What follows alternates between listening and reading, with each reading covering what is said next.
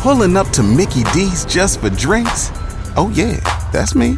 Nothing extra, just perfection and a straw. Coming in hot for the coldest cups on the block. Because there are drinks. Then there are drinks from McDonald's. Get a creamy Oreo frappe or McCafe smoothie for less with 20% off any purchase of $10 or more. Only on the app. Limited time only at participating McDonald's. Valid one time per day. Visit McDonald's app for details. Ba-da-ba-ba-ba.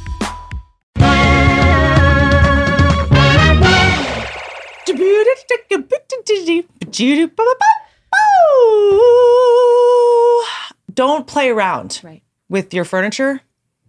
Enter Article. Article's team of designers focuses on beautifully crafted pieces, quality materials, and durable construction. The same thing that my facialist does when they take into consideration what they're injecting. Along with fair prices, just like what I put in my face.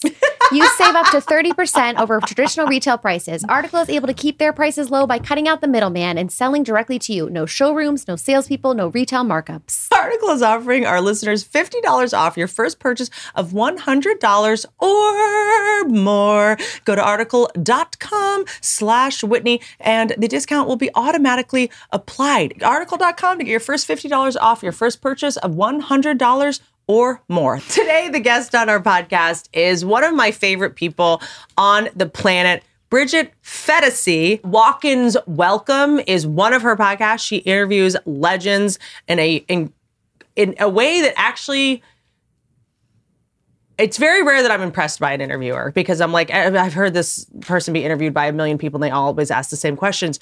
This bitch doesn't. And Dumpster Fire with Bridget Phetasy is easily my favorite news program. Swear to God. It is the only thing that fucking makes me laugh. And I had to ask her if I could go on it. Also, go to her. I'm actually, you're going to see in this podcast, me wearing some of her merch, which I love. Bridget Phetasy. It's a wildly insane last name. She has an insane last name. What is your last name? It's Irish? No, I made that word up. I think part of the reason I haven't been friends with you sooner is because I didn't know how to pronounce your last name. And I was like, I can't take this on. I just learned how to say chameleon. I was saying chamelon until last month. It's a word I made up. Is it? Yeah. What? Yeah. That is so aggressive. Well, what's your last name?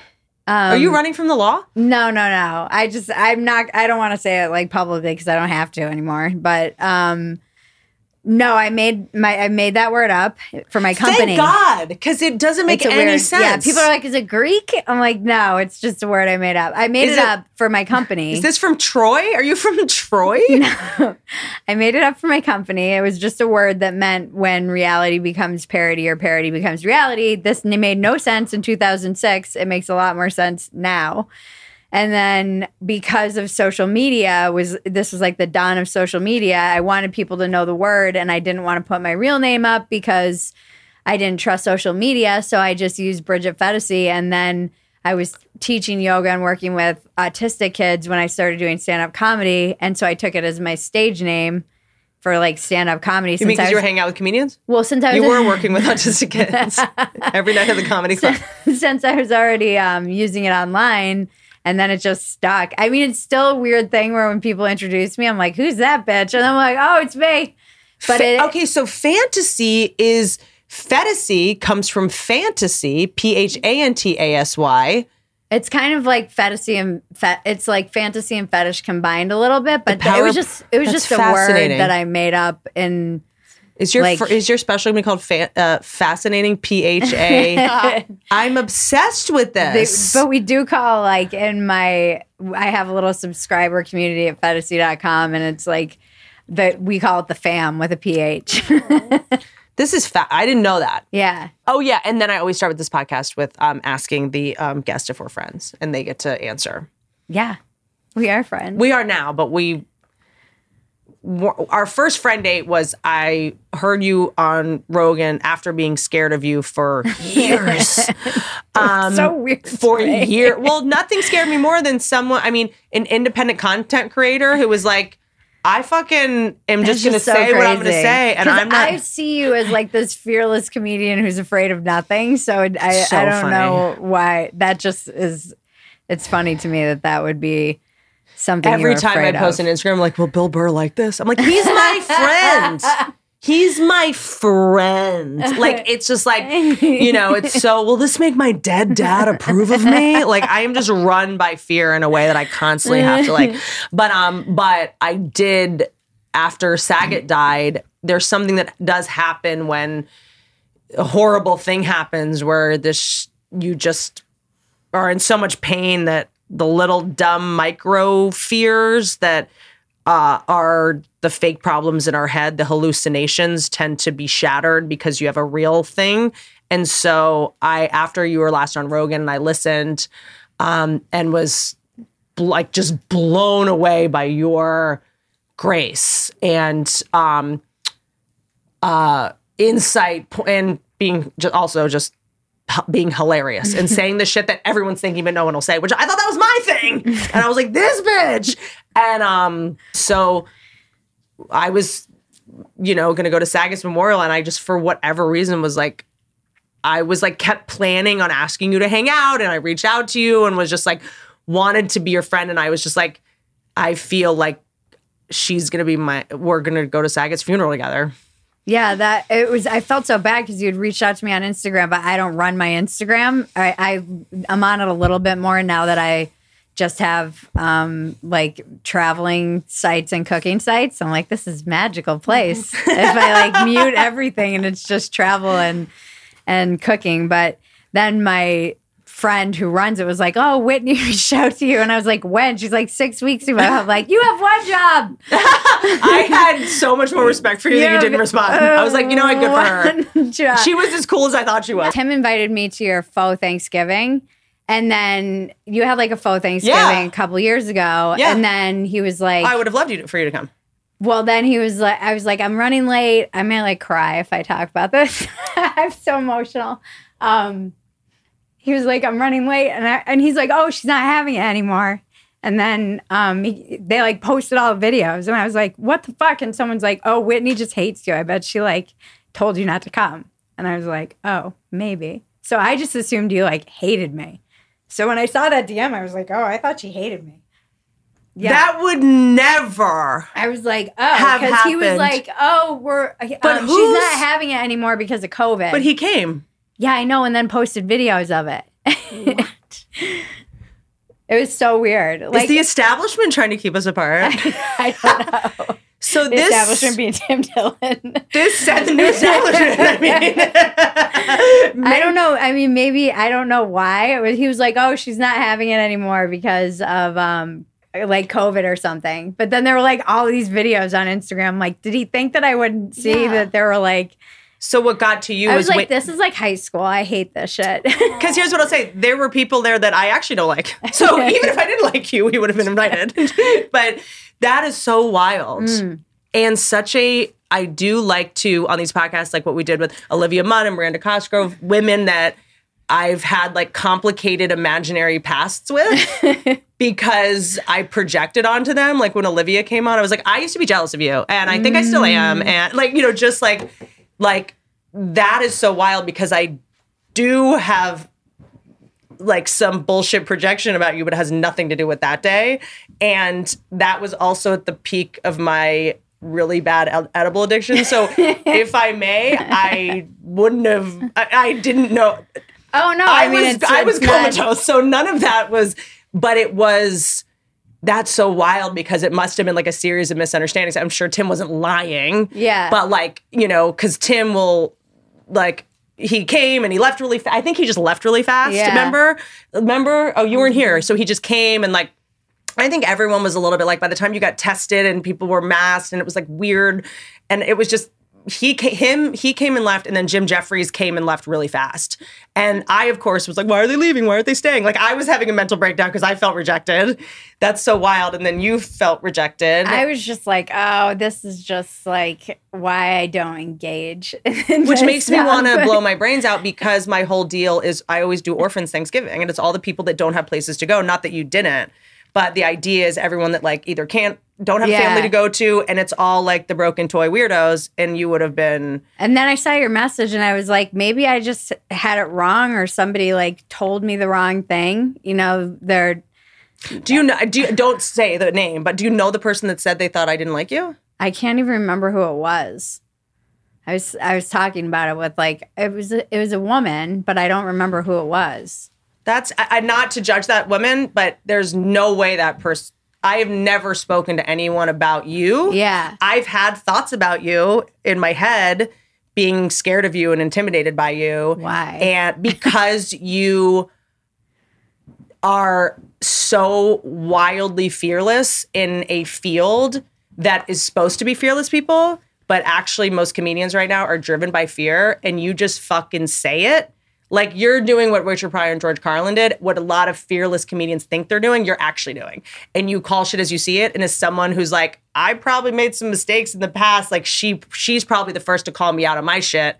And you can't manipulate her or cajole her or, like, so that's a scary thing. I never really, it's funny, like I have internalized misogyny from just like competition, fucked up shit with women just in comedy because of our scarcity complex anyway. Yeah. I never really, I just always, I was thinking about you today when I was coming over because I was thinking about Money Shot. The first time I ever saw you it was like an experimental year of sobriety, and someone was like, have you seen this girl Whitney?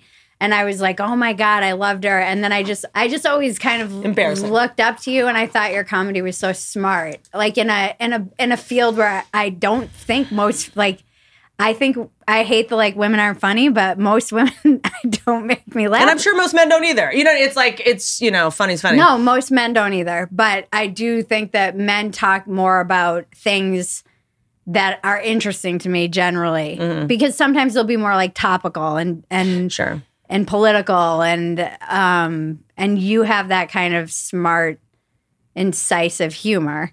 And so I always just looked up to you. And then I was like, everybody was hating on you when you sold all those shows. And I was like, dude, this is like the fucking dream. Like, it's like winning the lottery, selling one show in this town, let alone two. We should all be like cheering for this shit. And people that didn't like me because I worked too hard. Everyone's like, she's so ambitious. She works so hard. And it's like, well, this is what happens while you guys are sitting around smoking weed and playing video games. Like, what do you guys do all day? Like, but I never really knew you. There was so much like false preconceptions, I think. Yeah, as someone that is used to just feeling hated by everyone all the time, and I understand that I walked into a situation where I just like, I know that when someone else gets really successful or has something that I want or something I think I want or my ego wants, they're just holding up a mirror to my insecurities and self-loathing. So I just became a mirror of what a lot of people didn't have and did want. But my whole thing was, you guys, if I can get this and I'm not funny, then you definitely should be able to get this. You just have to fucking write something and then shoot it. And no, I couldn't get cast because I was too loud, I was too tall, I was too shrill, I was too this. And then I was like, no one's writing for me, so I just had to write for myself. Like, I don't want to have to write these shows. I wish I could just get cast in someone else's, or that someone will give me a deal and then write for me, which is what happens to a lot of people. But no one thought women were funny at the time. And then I did the roasts and, whatever. But I just want to get back to this because, to like hurt someone's feelings by accident, like that's such a wild. But it's so common now. This happens because you're doing the recon of I do have a resentment towards the person that said I didn't like you, because I am a lot of things, but not fucking down with female comedians is not one of them. Yeah. And even the ones that are mean to me and that have been mean to me and continue to be mean to me, I'm always like, I am on that person's side. I have compassion. They're sick and suffering. We forgive others not because they deserve forgiveness, but because we deserve peace. And hurt people. And there's a scarcity. Like, I defend the people that are shitty to me. So even if I didn't like you, which would have been my problem, it would have been like, oh no, she is recreating my childhood circumstances. My inner child is scared of her. She's intimidating. She's fearless. Like, but if I just meet her, I know if I had a problem with you, I'd want to meet you because I would know. I know it's a mirage. But I think that happens so much with social media now. People are like projecting their own, because I was like the new girl. I moved every year and a half. Yeah. So I'm aware that I have like a complex. You were never in a clique. Yeah. I'm aware of the fact that I'm like, oh, I'm being left out again. That's why I get so emotional. And pregnancy. It's so, and then I know you were talking about this with Catherine Madigan on the podcast, and about birth order. You're the oldest. Okay, interesting. So you're the hero? No. Role? I mean, I was until I totally fucked up and like fell apart and was in rehab. Which is common for the oldest a lot because they were so coddled and they were the one that got the most attention in the beginning. I think it was just so much pressure and then shit just went sideways. Like I got raped and drugged and ended up in rehab a year later. And then it was kind of liberating. Like it was the first time I really felt liberated after. And then I would say even the moment where I was like, oh, I can self-censor and maybe try and get a job in Hollywood, or I can just be honest and still continue to be poor. Yeah. It was another moment where I was like, well, I'd rather be poor and free. And I think and we'll come back to that in a second, like for me, because I was insecure about you because as someone that I'm not big on having imposter syndrome, but my thing is like, if I'm a phony, this bitch will know. I don't think I'm one, but I also am the first to say like addiction and codependence is an insecurity. It's the disease that tells you don't have a disease. And you could be, repeating patterns that you were imprinted with, epigenetic imprinting, ancestral patterns, seeing whatever. Like if I'm delusional, she will know. I don't think I am. I'm probably delusional, but I don't know if I can take the risk because this person will see me and calls it like she sees it, and I have no ability to manipulate her or beguile her, and that's scary because that's like you would be Judgment Day. There's very few people that I'm like that person is so real that if I'm a fake, I'll have to face it. I think we get accused of like very similar things though. I think both of us get accused of being opportunistic or just like walking the fence or being like whatever, going whichever way the wind blows. And instead of realizing that, well, in my case, I can speak for myself. It's like mostly just being confused. Then why do I have so many death and rape threats? Yeah, It's just like, what? I mean, that's really interesting because I always think I get accused of having like the hottest take or taking the wrong take. That's inconvenient. But it's the same thing. Oh. Like the other sides will accuse us of being. Yeah. Like, oh, they're just like my husband always jokes that my next t-shirt needs to be captain of the fence riding team because he's like, you and people on both sides will call me out for this, and I'm like, might be fair criticism, maybe. But also it's inherently just a self-righteous indignation addiction because everyone's fence is different. So that's your fence. When you say you're riding the fence, I'm like, well, that's your fence. Yeah. You know what I'm saying? Based on your algorithm and your conditioning and what you think, you know what I'm saying? So it's like your definition of conservative is very different than my definition of conservative. So until we've agreed on the same definition of where the fence is, you can't accuse me of riding it. Because I think I remember one time you were getting attacked for something and it was showing a boob picture and I posted one in solidarity under your feed. Gosh.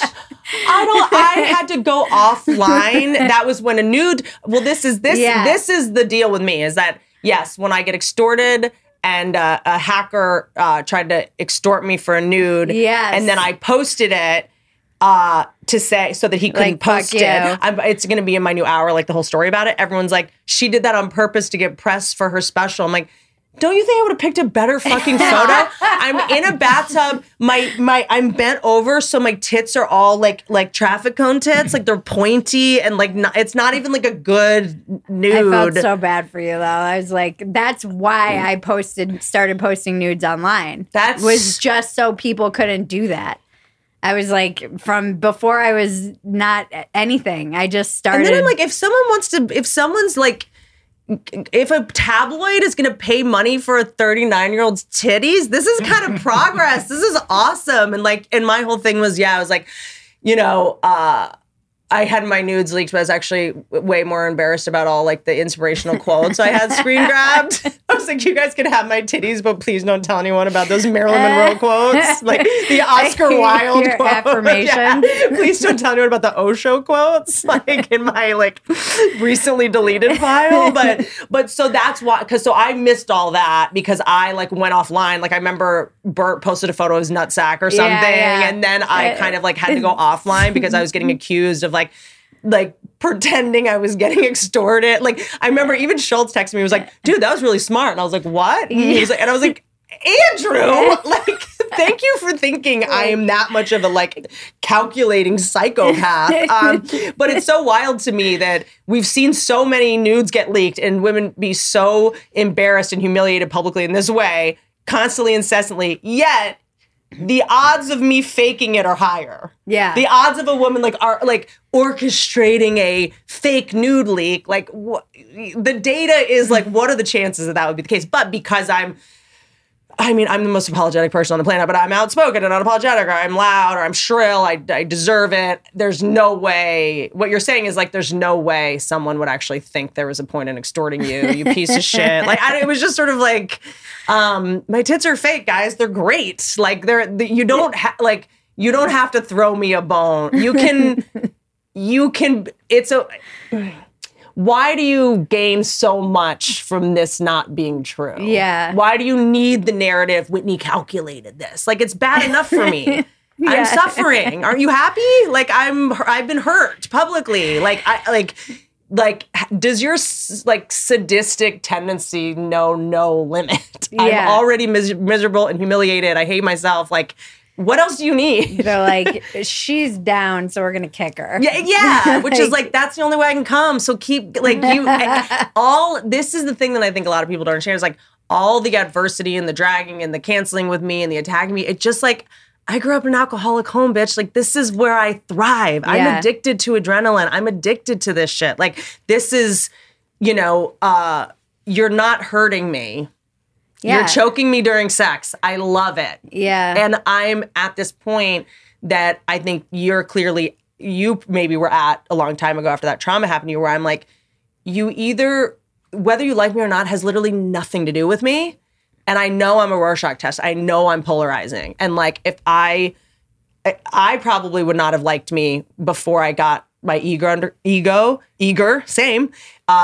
under control, because anybody that, because I was the youngest in an alcoholic home, and I was also we call it a surprise, which means accident. Uh-huh. And I think children, Emily and I kind of had this like epiphany this past weekend in North Carolina of like, many of the youngest children were not planned. Yeah. And that doesn't mean they weren't loved, but you kind of know. It's like, I was born 14 months after my sister, mm-hmm. and you sort of know you're on borrowed time. You're kind of walking on eggshells. You're not allowed to, you have to be needless, wantless. Like, you should be just happy to be here. You're on thin ice. Yeah. Just having been born. You're lucky you didn't get aborted, bitch. We just lived in a state where we couldn't get it done, Or there were already so many. It was like, what's one more? We're too poor to have a big enough staircase to throw your mom down it. Like, so I was always like, you have to be useful and you have to walk on eggshells around narcissists. You can't,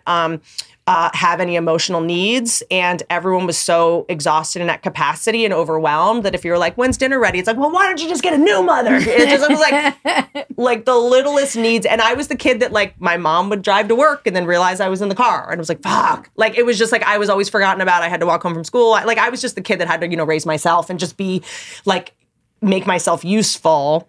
And why am I talking about this? I don't remember. The birth order is where the we birth started order with thing, this. yeah, of just sort of like carrying the shame for existing at all. And like, oh, this was it. Minimizing myself, making myself as small as possible, needless, wantless. I'm just gonna, which was ended up being the, type of para-alcoholism that I inherited, which is, we say in order for alcoholism to be present, alcohol doesn't always have to be present. Like, you can see it in my case, there was a lot of alcohol, but it can be in, perfectionism, obsessive cleaning, organizing, holidays, just sort of like the inherited alcoholism and codependence of perfectionism in families, and just the sick shit that our parents didn't realize was so harmful, of like, you're not leaving the table until you finish everything on your plate and drink that whole glass of milk. Remember the like, either the forced eating, or I remember I never thought that was, until this moment, it never occurred to me that that's weird. It's so toxic. We used to just put like peas around the outside of our plate, so you'd pick up the plate and there would just be like food that we had shoved under the... Or like throw it on the ground. Yes, you would just like put it in you have to because we didn't have a lot of, it was you have to finish everything on your plate. Yeah. We were always racing. I ate fast because there were 5 of us. So we were always racing to finish so that we could get seconds. I still eat in the car alone. Like when I get food, I eat it so fast. We would scarcity. No, there were fish sticks, and the second they went down, you'd grab them and lick them. You'd lick as many as you could. So that how many kids are in your family? It was just me. I had an older sister, a half brother. Okay, but then I lived with my aunts and uncles for a while in a different place. So I was just like moved around a lot to different family members. So I was like the weirdo that was in high school who like lived with her aunt. Okay, you know what I mean? Like I was the weirdo that like. There's always a problem there. There's always like she lives with her aunt. It's like I was like the weirdo that like in Virginia I lived with my aunt and they didn't have kids. They weren't parents. So they were like women in their 40s, like horse ladies that didn't have kids. And their whole thing was because I showed up with a nose ring and had been doing like drugs on the streets and had like my head half shaved and shit. And we were like, ran away from home and then we're like going to raves and doing drugs at like 11, 12, whatever. So by the time I got there, it was like the Scared Straight program where they like ripped the nose ring out of my ear and decided everything needed to be about building character. So my aunt would drive me to school with her 7 dogs in the back, which is like when you're in high school, when you're like in 8th or 9th grade, you're like, can you drop me off like 4 blocks away? And then you want to walk because you don't want everyone seeing your shitty car. It was like a pickup truck and there were dogs in the back and she'd stop and they'd all get out and run in the schoolyard. And like she'd be yelling like Boomer Nugget, and all the dogs were running everywhere, and it was just like so embarrassing. How old were you when you came here to LA? 64. I'm 89 years old. This baby blood thing works. I was 20, but I came when I was 18. I came out and I did the UCLA like summer theater program, and I interned at E Entertainment at a show called Wild on E. Okay. I pixelated nipples in post, and then I interned at a production company called Radar Pictures. Like I used to like just cold email people and ask if I could like intern and stuff. So I came out and I did that. And then I came out like a summer because I just knew. I knew that I was going to. And then when I came out, I had auditioned in New York to be like an MTV VJ because I would like send in Real World audition tapes. I got on the Real World. It's like luckily it never went. Wait, what? Yeah. Way to bury the lead. No, but it never went. It just never. Wait, you shot? I want to hear this whole story, so I'm taking these to throw it. Oh yeah, she has a gun that she shoots me with when I interrupt. I'm talking too much. No, it was when I was like 22 years old. I had lived out here. I moved out here right after rehab.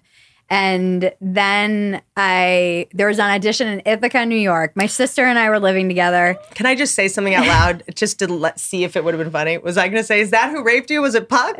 No. Jesus Christ. Okay, the fact that you laughed means we're going to be just fine.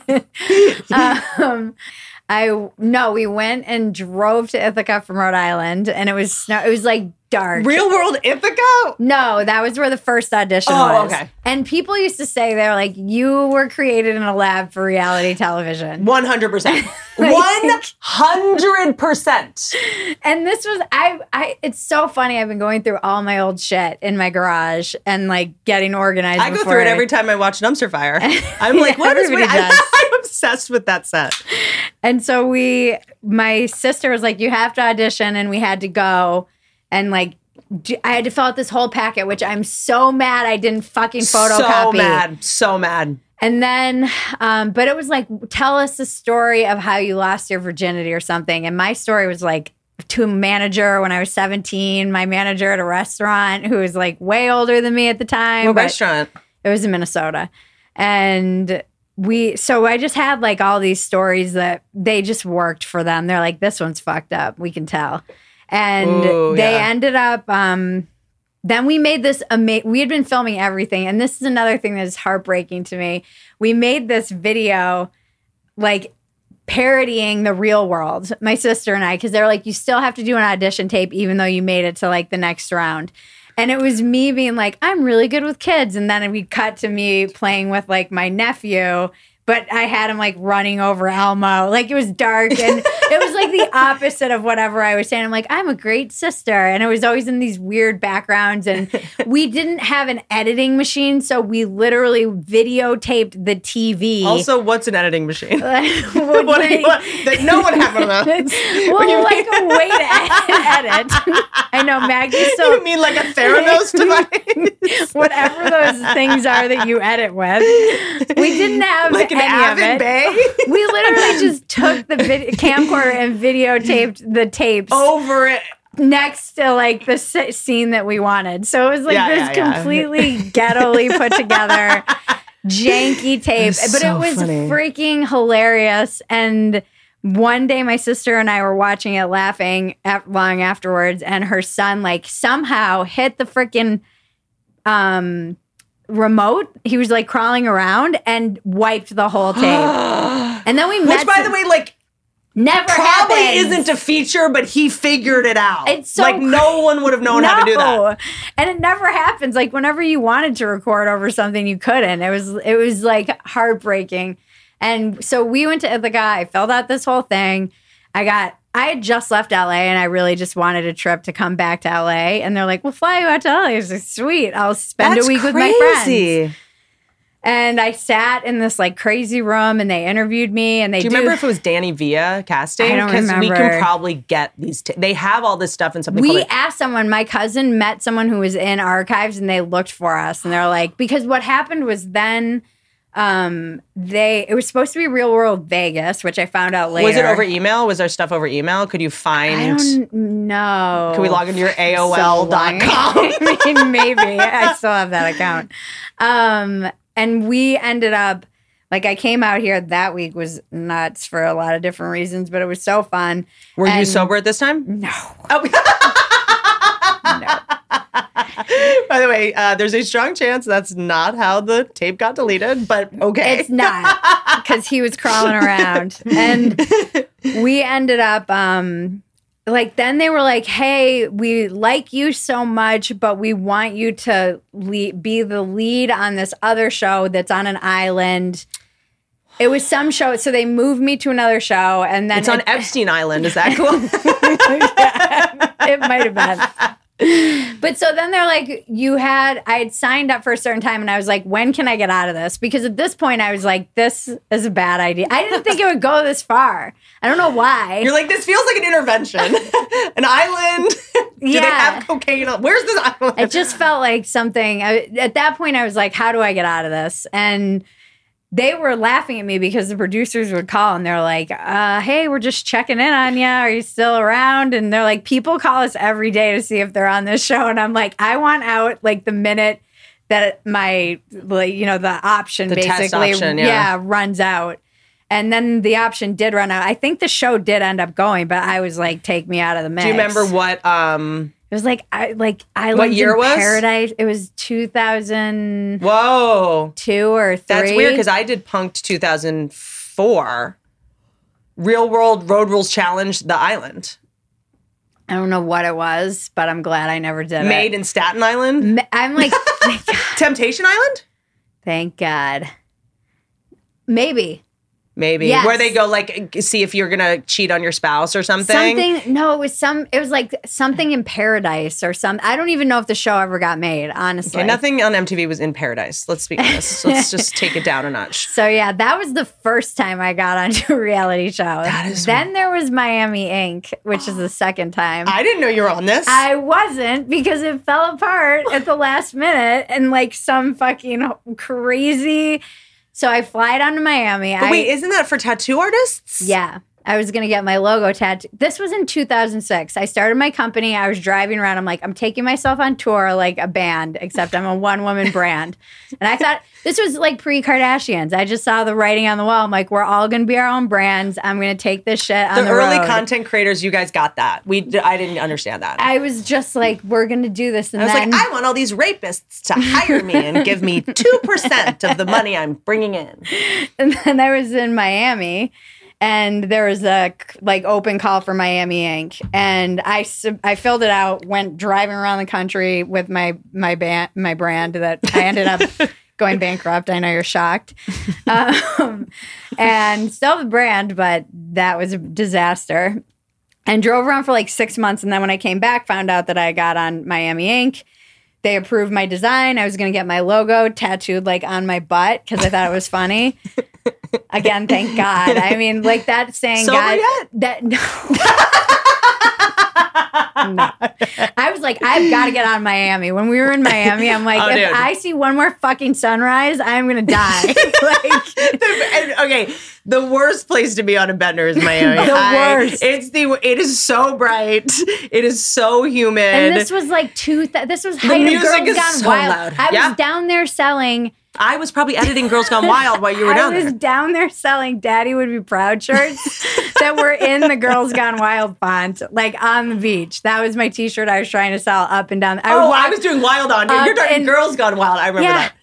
And this was the height of it and spring break and like the date rape drug. And it was just like the 2005, I think. It was just like a weird, those early aughts were nuts. I know I'm not allowed like- to make this joke because I'm not making it, but KT Tatara used to do a joke where he went,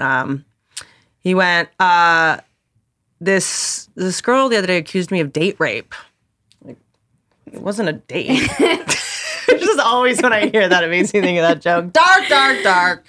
And so we went. But also, there's I've had I've had family members that are friends and stuff that have relapsed in Florida. There's methadone clinics. I mean, you can go get methadone. You can go get, because the problem is so bad. You can go like get OxyContin really just easily. I stopped doing all the like heroin after age 19, 20 when I got out of rehab, but I was definitely still like on the blow train. Did you have the experience in rehab? I hear a lot of people, they go in for one thing and then they go to rehab and they hear people talking about other drugs. And they're like, when they get out, they're like, well, I'd never done Xanny bars, but I heard that. I tried pretty much everything. I feel that way more now in sobriety because the kids are doing all this weird stuff. But I'll finish my dumb Miami Ink story. So I flew down to Miami Ink. I had to fly myself down, which is embarrassing to admit, but I did. That is the darkest thing you've said this entire interview.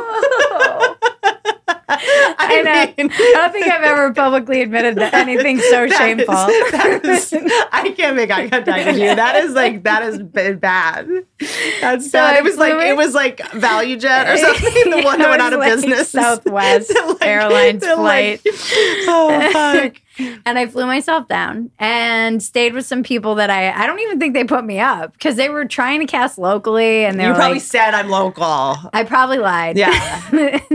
And they had approved the design and everything. And it was the first day back to production since like they had been on hiatus or whatever. And it was their first day back. So everybody was like crabby and the guys were kind of dickish and they were giving me shit. And then the guy who was supposed to do my design was like, who approved this design? I'm like, you did. Like, they said you did. And so we're like getting ready to film. And he's like, I can't do this. It's too many perfect circles. I'm like, well, the tattoo artist. yeah. And then the producer felt so bad. And like, then are you on cocaine and Adderall? Aren't you supposed to like? I feel the other one came out and he's like, can't you just get like a butterfly on your ankle or something? I'm like, no, I'm not going to get a fucking butterfly on my ankle. I'm not. I'm not a whore, I'm a hoe. I'm a brand. I wasn't molested. I'm a brand. I was raped. I wasn't molested. It's got it clear. Well, by the way, thank God. Amen. So Do then we they're send like, him an edible arrangement? we'll get you anything. We'll put anything you want. Because you pick would have another gotten design. AIDS then if you hadn't gotten it from Pedro. Or tetanus or something. And then I took a walk and I was like, they're like, well, go think about it. The producer felt so bad because they were being so shitty. And then I was like, nah, it is like God's rejection. Rejection is God's protection. I was like, no, this is just a sign. I don't think God is in Miami tattoo shops, but I know what you mean. Maybe he was that day. That was the day I started believing in God. That is like, if I was going to have a butterfly tattoo on my ankle, I'd have it by now. Yeah. You know what I'm saying? Like, look at me. To go with the tattoo on my wrist that says breathe. Okay, I'm building a brand. Don't you see what you're dealing with here?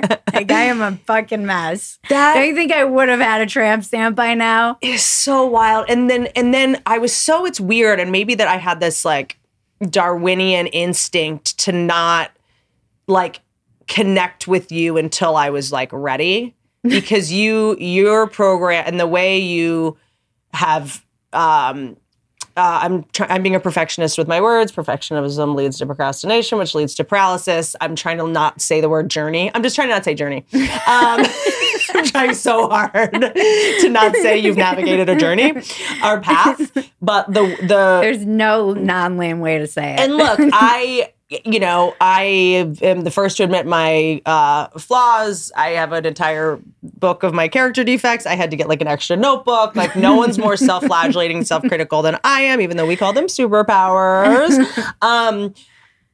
It is rare that I hear someone talk about sobriety where I'm like, I am humbled and feel, I've been in program for 14 years and like, I just know a lot. And I have shame when I say that because it's also, I know nothing. And the second my amygdala gets activated or I get, stressed out or adrenalized, it all goes out the fucking window and I forget basic mantras like one day at a time, or it doesn't matter. Or, I'll just like, when I get scared or insecure or hungry, angry, lonely, tired, I will go to my default software of fear-driven, being reactive, because my main drugs are like taking an action, just having to do something instead of being able to be in the discomfort. Like sit.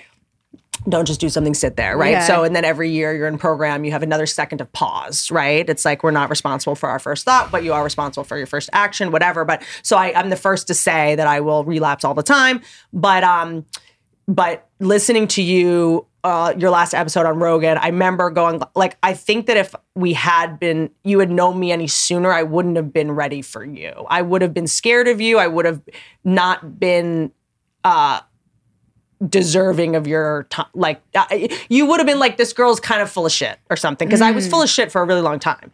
Because but so was I. Yeah, of course. But I think, I might still be again. There's I'm always wondering like how good I am at lying to myself. Which is that, but the kind of people that say that are the ones that are usually constitutionally honest. The ones that are like, and that was I'm probably being full of shit and I'm probably being apologetic or manipulating or, shape-shifting or cajoling or like trying to manage. It's hard though when you come from when you have those skills. Yeah. And you have to put them on the bench. My sisters and I talk about this all the time because we're like, we came from a psychological ninja. That's right. Like, we're anticipating stuff that might not be true and trying to weasel our way around it and manipulate. And I'm like, I don't even know when I'm manipulating sometimes because it's such a default that it. And I'm so and good being at it. shady. Like that's been the nicest thing I think about the past couple of years of sobriety is like the shadiness is.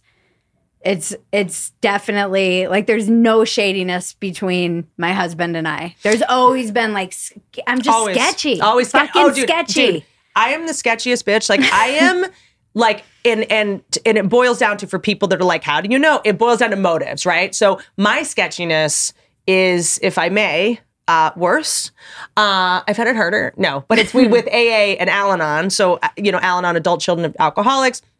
It's like I would go to double winners meetings, AA meetings, and I would hear drug addicts, because my drug is control. And my drug is I'm going to make you need me. I'm going to rescue you. And I'm going to Al-Anon, drug addicts are addicted to drugs. Al-Anons are addicted to drug addicts. And the chaos you give me and the adrenaline and the cortisol and I get to micromanage and martyr myself and be a hero and and be perfect, because perfectionism is our ultimate, dopamine release. And as long as I'm with a mess, I'm perfect. Yeah. In comparison, even though I'm a total piece of garbage, So we surround ourselves with people that are such messes. So in comparison, we can feel like heroes and we get our self-esteem from being quote unquote useful. Even though we're not being useful, we're enabling the person and probably making them sicker and protecting them from having a consequence and having. So where does the sketchiness manifest? But just really quick, because I remember the first time I went to a double winners meeting and I'm hearing alcoholics and addicts to drugs talk about, I drove drunk and I went through I almost hit a school bus and I climbed over my ex's, the fence and crawled in her window. And I'm like, bitch, I do all this sober. Like, what? I'm just like, it just is wild to me, because a lot of people are like, Al-Anons are like the whiners. And it's just like, bitch, we're as fucking as gnarly as you. I do it wide awake with no regrets. I still think I made the right choice. I still think I'm nailing it. I think I'm perfect. So, but the shadiness, I think, comes in. It's very insidious in Al-Anons and people pleasers because we're just being nice. Yeah. But the motive is really, I'm going to make you think I'm nice and make you need me so that you won't abandon me. And it's our, I remember in one of the first meetings it clicked for me when someone, people pleasing is a form of assholery. Yeah. Because what you're really saying is, you would never like me just for who I am. I don't even know who I am. I'm a shell of a person. I lack an identity entirely because I just define myself through other people. I remember in my book I wrote about how every guy that I dated, I was like a goth girl for one. I was like the sports girl. You're like Brad Pitt. Is that his thing? Did you ever see that picture of like how he shapeshifts with every woman? He starts to look like the woman. That is so funny. It's my favorite. There's a meme. It's you out have there. a lot of Brad Pitt. You talk about him a lot on your show. I feel like. we the whole last episode was undertones of Brad Pitt. But that is so funny. There's a whole thing about this where he like shapeshifts into whatever woman he's with. That is so, like one of Paul. I'm thinking about them now. We have to pull that up. Someone will pull up the meme. It is hilarious. About to send it to you. That is ridiculous. But then I, in terms of like motives, it's very hard even for an Al-Anon. Like for me, like gifting is a big thing, right? And I, definitely like dabbled in deading as well. Like, look, these addictions, it's whack-a-mole, right? You deal with the eating stuff and then the spending comes up. You deal with What was the first one for you? Like when you first went into program, eating? Oh, no, Al-Anon. I had no idea I had a problem. I thought I was nailing it. I knew I had been treated for anorexia and stuff, but I was just like, these people are dumb. They don't get it. This is serving me. Like I just played everybody. I played the therapist. I played all of them. Like, and then I was dating only really like dangerous addicts. Like I was like learning Spanish to fight with drug dealers and like going down and getting drug dealers out of downtown and like putting myself in like incredibly dangerous situations. Like so grateful every day that I didn't get so many STDs. Just was like the girl who would not say we need to use a condom. Like just like had just addicted to danger, like very dangerous situations. And, believed it when a guy said, I'll kill myself if you leave. Like, was like, I have to stay. And like giving up opportunities, giving up so much. I was getting. How old were you? Oh, when I first went to program, wasn't until. When this was this was my, 17, 8. When I was 17, I was dating like an older man that was like 40, that like was totally gaslighting me. But I like, when people gaslight me, I just get high on the gas. I'm like I love it. Like, this is like, I would love to enter into this ridiculous reality where like you have a house in Greece. Like, let's pretend. Like, I remember I, dated a guy who, thank God Tinder wasn't around after watching the Tinder Swindler. God. Like I dated a guy that like told me he was like an heir to like the Campbell soup fortune or something. You're lucky you're alive. It wasn't that, but I just said that because I remember on Rogan you talked about how you waitressed at for all these rich people. And was it the Berkshires? No, it's in Rhode Island. Fascinating. Yeah, Newport. Mm-hmm. Fascinating. Old money. Yeah. I love old money making fun of new money. It always cracks me up. Like, that's such a weird just thing. Just because you drive me. an old Volvo, you think you're better than me? Yeah, it's just like I love old money shame, too. It's like, we don't want anyone to know we have money, but we're not going to, like, redistribute the wealth or help. We're just going to... Do you watch Succession? I did. Did you like it? I was like, I know these people. Yeah. I know these people. I know families exactly like this. I know... One of the characters reminded me of a guy that I grew up with. I was like the Roman. I'm like, I know this kid. I know him well. Like the sick sexual stuff and just like just it's not, I used to have so many issues with like trust fund babies and still kind of do, but I've worked so much on them because I'm like, they didn't ask to be born into this shit. Yeah. And I'm so judgmental of them because I'm like, oh, it was hard to grow up around that and be like the girl. I was always working for them to help. Yeah. And also their peers. So it was like a weird dynamic. They could never really have real friendships because everyone's inherently using them. And they always have, and even like one of the guys was like, oh, I could, even if it was like, oh, we're childhood loves. And he's like, and I was like, but Mumsy would never have this. And he's like, no, like money marries money. Like you can't. Do you think there should be, I know there's like capital gains, I guess is kind of the point of this, but like, should people be able to pass wealth on the way they do? Do we have any structures in place that try to prevent that from happening? I mean, I think they're trying in California. I don't know how I feel because about I wouldn't it. want my offspring to have a bunch of money. I think it would be bad for them. I know a lot of people that have made money and they're having kids now and like, nope, they have to have summer jobs. Like Warren Buffett. Warren Buffett does that. Like you don't get any of this money. I think you can still pass money on to your kids and teach them good values and make them like not, have to work and appreciate money. Mm-hmm. So I think it's how you're raised, but ultimately there's just so much dysfunction. And like, it is weird because again, it's the same thing that fame does to you to a certain extent. You're taught to be kind of you get kind of paranoid.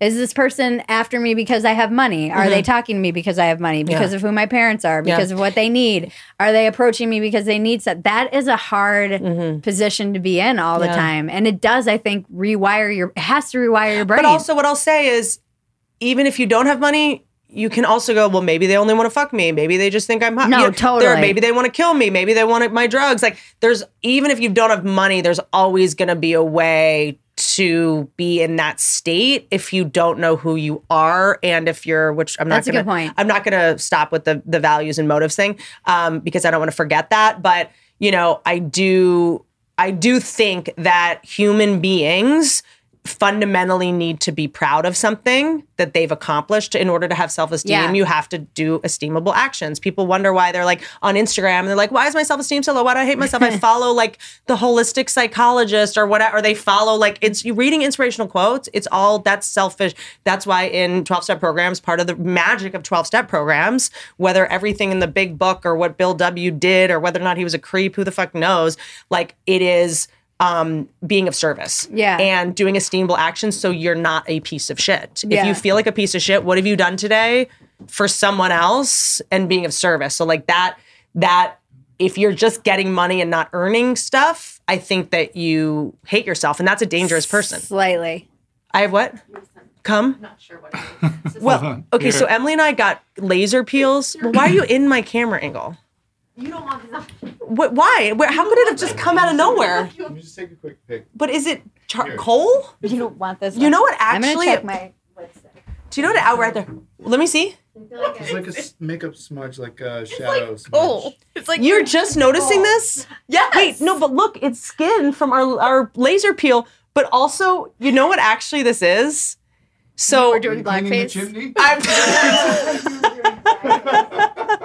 No, do you want to actually know what it was? So I have ancestors that were, my grandfather worked in coal mines in West Virginia, and I'm redecorating the studio, and I found these little statues on eBay that are made of West Virginia coal, and it's a cat, and it says, I love you, with this was like a big thing in West Virginia, these little statues made of coal, and I think it's coal. Oh my god! Oh my god! Very proudly then.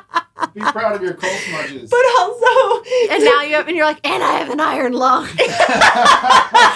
well, we know that I have clown lung from the geisha costume I went in when I was 20. Class war, you're like smudging coal on your face. I don't know about these trust fund babies. I can relate to the working class.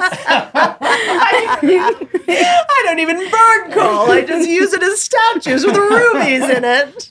You're gonna start your monologue any second. But also, by the way, no, this is, okay, Emily and I, when we were in South Carolina, we went and got laser, like cool laser, it like fries the top layer of your face, and we're like peeling, our skin is just still peeling off. So I think it's also that. It's just a coal. It's just coal. I think it's the coal. It's just coal and dead skin. It was a charcoal facial. Cool. Clean coal, though. It was clean coal. It's so good that we were talking about like the Pulling up to Mickey D's just for drinks? Oh yeah, that's me. Nothing extra, just perfection and a straw. Coming in hot for the coldest cups on the block. Because there are drinks. Then there are drinks from McDonald's. Get a creamy Oreo frappe or McCafe smoothie for less with 20% off any purchase of $10 or more. Only on the app. Limited time only at participating McDonald's. Valid one time per day. Visit McDonald's app for details. Ba-da-ba-ba-ba. the freaking Gilded Age, and she's just like smudging coal on her face. Oh my God, how dumb. Talking about how you can relate to old money. Oh God. Whitney's about to go sell papes on the street. There's the black lung. Oh God, sorry. Our main sponsor is Sinclair Oil, guys. Sorry. Purdue sponsors this podcast. Like the Zoolander. Yeah, I know, totally. Oh, taking a break from Bridget and Whitney. You'll notice that Whitney is not here because she ran downstairs to get some Catalina Crunch. We were looking for it everywhere, but since she eats so much of it, she hoarded it in her pantry. Catalina Crunch is cereal that tastes great and is zero sugar, keto friendly, and low carb, just like me. If you're trying to eat better, Catalina Crunch cereal has the crunch you crave without the empty carbs. It's absolutely delicious. Most zero sugar food doesn't taste delicious, but Catalina Crunch really nailed this. Zero sugar, low carb, keto friendly, plus it packs a whopping 11 grams of plant-based protein and 9 grams of fiber per serving. See why Catalina Crunch cereal is the fastest growing cereal brand in America. Just go to CatalinaCrunch.com/Whitney for 15% off your first order plus free shipping. That's CatalinaCrunch.com/Whitney. Not sure which flavor to try? Let's ask Whitney because she loves it. Okay, I'm obsessed with Catalina Crunch. Everyone's like, we don't have the product from the sponsor. I buy it. Yeah. Okay, this is already opened. I take it on the road with me. It's always in my luggage.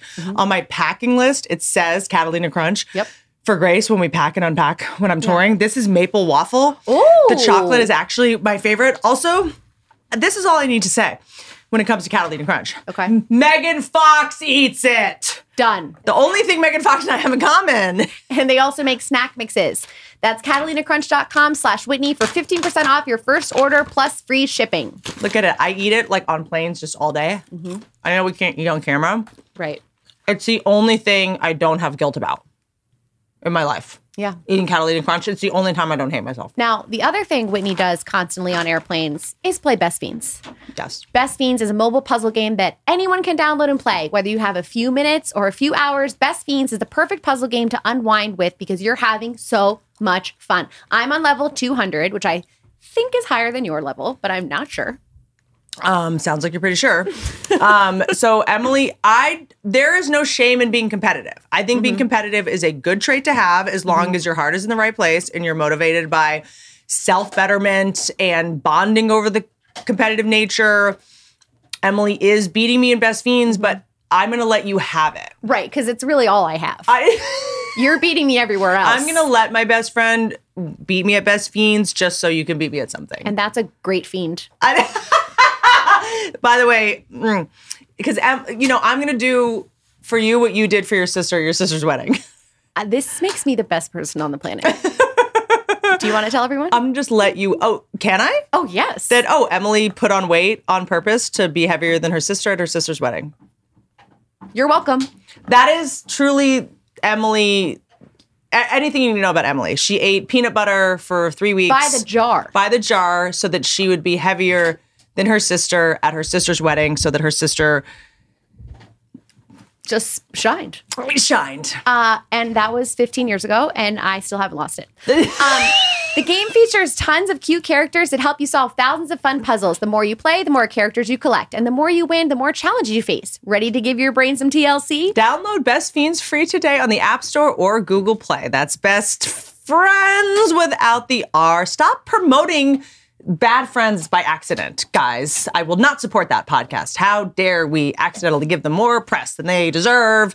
Best Friends without the R, Best Fiends. Now back to our new best friend, Bridget. I remember when I was bringing someone to rehab once and that the head of the rehab said, was like, so what are we dealing with? And I was like, it's Zany bars, it's codeine, it's this, it's the cough syrup stuff, it's like just to plan like what the detox was going to look like, And he goes, okay, I don't care about none of that matters. Does this person have anything to be proud of? And I was like, because the person had just been doing drugs for 10 years, couch surfing, whatever. And I was like, I don't think so. And they were like, well, never mind. He's like, this is going to be a problem. Yeah. So I think people want to earn their money. I think people want to have done it themselves, in this society and with the way student loans fucks you and the way that like people are paid and it's hard to do that. But I do think just getting money is like a really toxic Someone made thing a really for people. good point Was it to me? me. Yeah. It was you. Was it me just ago. now? No. Someone said, and like making money is a very American idea. You in most countries, the word is earn money. You don't make it. Ooh. Only in America can you like Counterfeit make money. Yeah. Well, counterfeit, but make it. And they were talking to me about this in regards to my Patreon, in which I was selling boob shots, back to like being a 40-year-old who's getting... I'm obsessed with that. By the way, MILF is the #1 search thing in porn. Well, hey, new career. Would you breastfeed? There's a woman that breastfeeds on OnlyFans, and she makes like $1 million a year. Why do you hate money? You're a bad feminist. Like a kombucha girl. I'm saying this is that was so. Yeah. By the way, Emily I should look. I'm never going to fire her. She's never going to quit. We're entrenched. We're Grey Gardens. But if I was going to fire you, I would have done it by now, because she started getting DMs from guys saying, if you send me a video of you having a wedgie through your pants, I'll pay you $7,000. And she said no. Oh. I mean, I understand. She called her dad and said, can I do this? And he said no. It was a DM. All you would have had to do was give yourself a wedgie in jeans. No, he said I've he said wanted no to to a see lot of someone stuff like else that. do it, but I didn't have to show my face. Oh, wow. Okay. I know. I just couldn't do Is it still in there? I blocked him. White women are wild. I don't see any problem. I would do that. If someone asked me to do that right now, I would do it for $7,000. Someone might ask you to do it right now. Let's go. I will absolutely do that. Dita Von Teese, when she was on, was talking about how she used to get these requests for all this money for these specific videos where men were like, I want you to wear, lingerie and like litter in the woods. And she would do it and it would be like 20 grand. It's like that. Yes. Yeah. I wish I could do that stuff. You wouldn't give yourself a wedgie No. without your face in it. Why not? I don't know. Why not? Why not? Thank you. But you don't know. So you don't have an argument. Well, no, I don't have an argument. This is why women, feel right. You know what? It's your fault that women don't make as much as men. They have the opportunity and you won't fucking take the jobs. Because it doesn't feel right. Women get paid 72 cents to the dollar. No, they don't, bitch. You're getting offered $7,000. No man is... $7,500. Are you in a relationship? No. No. Well... We're a lot of people on Dumas think we're together. In a relationship. Okay, whatever you say. But yeah, I don't know. It's just that. I'm not sure how my husband would feel about the $7,000 wedgie shot either. He'd be fine with it. I'm going to tell you something. He'd pretend he wasn't, but he would just. I don't know. Yeah. So it's like a decent proposal. A decent proposal. 101. Yeah, which happened to me actually when I was in Park City. I got offered a lot of money to be with a couple, and I said no. And I was so broke trying to make money to get back to LA. Who was the couple? It was just some Ghislaine, Jeffrey. By the way, I've watched those documentaries and I fucking hate them because I would have been one of Epstein's girls and I know that. 100%. We both would have been. Oh my God. I just wasn't blonde. No, they were going to. I just wasn't in Florida. But here's the thing. I was in, I definitely, when I was 20, 21, was around people like that. And I was actually a little too mouthy and not in the good way. I was like... he loved those mouthy white trash chicks down in Florida. But I was there's a couple people in Hollywood that are very powerful men that I have talked to now that were definitely they weren't rapists. They were just kind of dated too young and used the fact that they were producers or agents and cast extras that they wanted to, just little abusing power kind of thing, but not, rape necessarily, just not, and then there was a couple that are kind of notorious in Hollywood. And I would I've talked to them recently, because they're always are you going to cancel me? Or whatever. And I'm like, no, you never did anything. And they're all yeah, you weren't, there was no in with you. Cause I was always so what do I do with my money and how do I get in SAG? And I was always like agents that took me out to dinner that it was secretly a date. I truly thought we were having a meeting and I was so here's what I want to do in my career. They were and you wouldn't drink and you had to go to stand up afterwards. It was impossible to kind of take advantage of you because you wouldn't stop talking. you were too ambitious to even like suck an agent's dick to get ahead because you're, which is strange. Yeah, he was like, and then one You're of like, no, I'm going to do this much harder. I want the hard way. Yeah, I know. It was like, and because that dick is going to be soft. Let's be honest. After I get done with it, but yeah, they were like, and one of them was like, yeah, we went out twice, and both times we got in arguments about abortion, and I was like, just trying to fuck you. And I was like, I'm sorry. Like, what a nightmare. But anyway. Yeah. So they were trying to use me for sex. I was trying to use them. No, it was too. a couple, It was like and they offered fight. me a lot of money. I was waiting tables, big shock. And they said, Hey, it's Kaylee Cuoco for Priceline. Ready to go to your happy place for a happy price? Well, why didn't you say so? Just download the Priceline app right now and save up to 60% on hotels. So whether it's Cousin Kevin's Kazoo Concert in Kansas City, go Kevin, or Becky's Bachelorette Bash in Bermuda, you never have to miss a trip ever again. So download the Priceline app today. Your savings are waiting. Go to your happy place for a happy price. Go to your happy price, Priceline. just for one night. And I said no. And I still was like, why did I say no to that? I don't even know why I said no to it. It felt like it was crossing some line for me. Yeah. Like that, a line that I hadn't really crossed, I guess. I mean, that's which is prostitution, funny. though. Like that's which is fine. We love them. I was talking to a really smart, funny, amazing actress about something recently. We were talking about just sort of like the woke to woke McGee. And she's like, am I allowed to not want my daughter to be a sex worker? You know what's interesting? I had a conversation for the podcast with these two radical feminists, and they want to abolish porn and prostitution, and they think that it's negative. And I was like, oh, that's so weird. I didn't know feminists believe that, but I guess that is like old school feminism. And they're like, yeah, this new school feminism. They said, look at what we want people to look at what our allies are doing, not what they're saying, because are these women who are like, yay, prostitution, yay, this, do they want their daughters to be strippers and prostitutes? Yeah. Are they encouraging that of their kids? And it was such I would want my daughter to be Cardi B if she was using it to get to something else and it was on her terms and a choice and not whatever. Like, you can go through that, but yeah, it's too big of a. It requires too many nuances. It was fascinating. I decided this past weekend to not talk about something unless I have the ability to put it in context. But it won't matter. Yes, exactly. It's so true. By the way. It's so true. And so, but in terms, I just don't want to not close the hatch of the motives because I feel like we're kind of blue balling a bit. Not that there's such a thing as balls or gender. Or blue. Or blue, or the color blue. Oh no, I'm talking about democratic testicles, the blue balls. That the motives of when we can trick ourselves and when we when are you full of shit and when are you not full of shit? And I think it's about your motives. I can give an example of something recently where I was like, I'm being the thing I'm judging. Mm-hmm.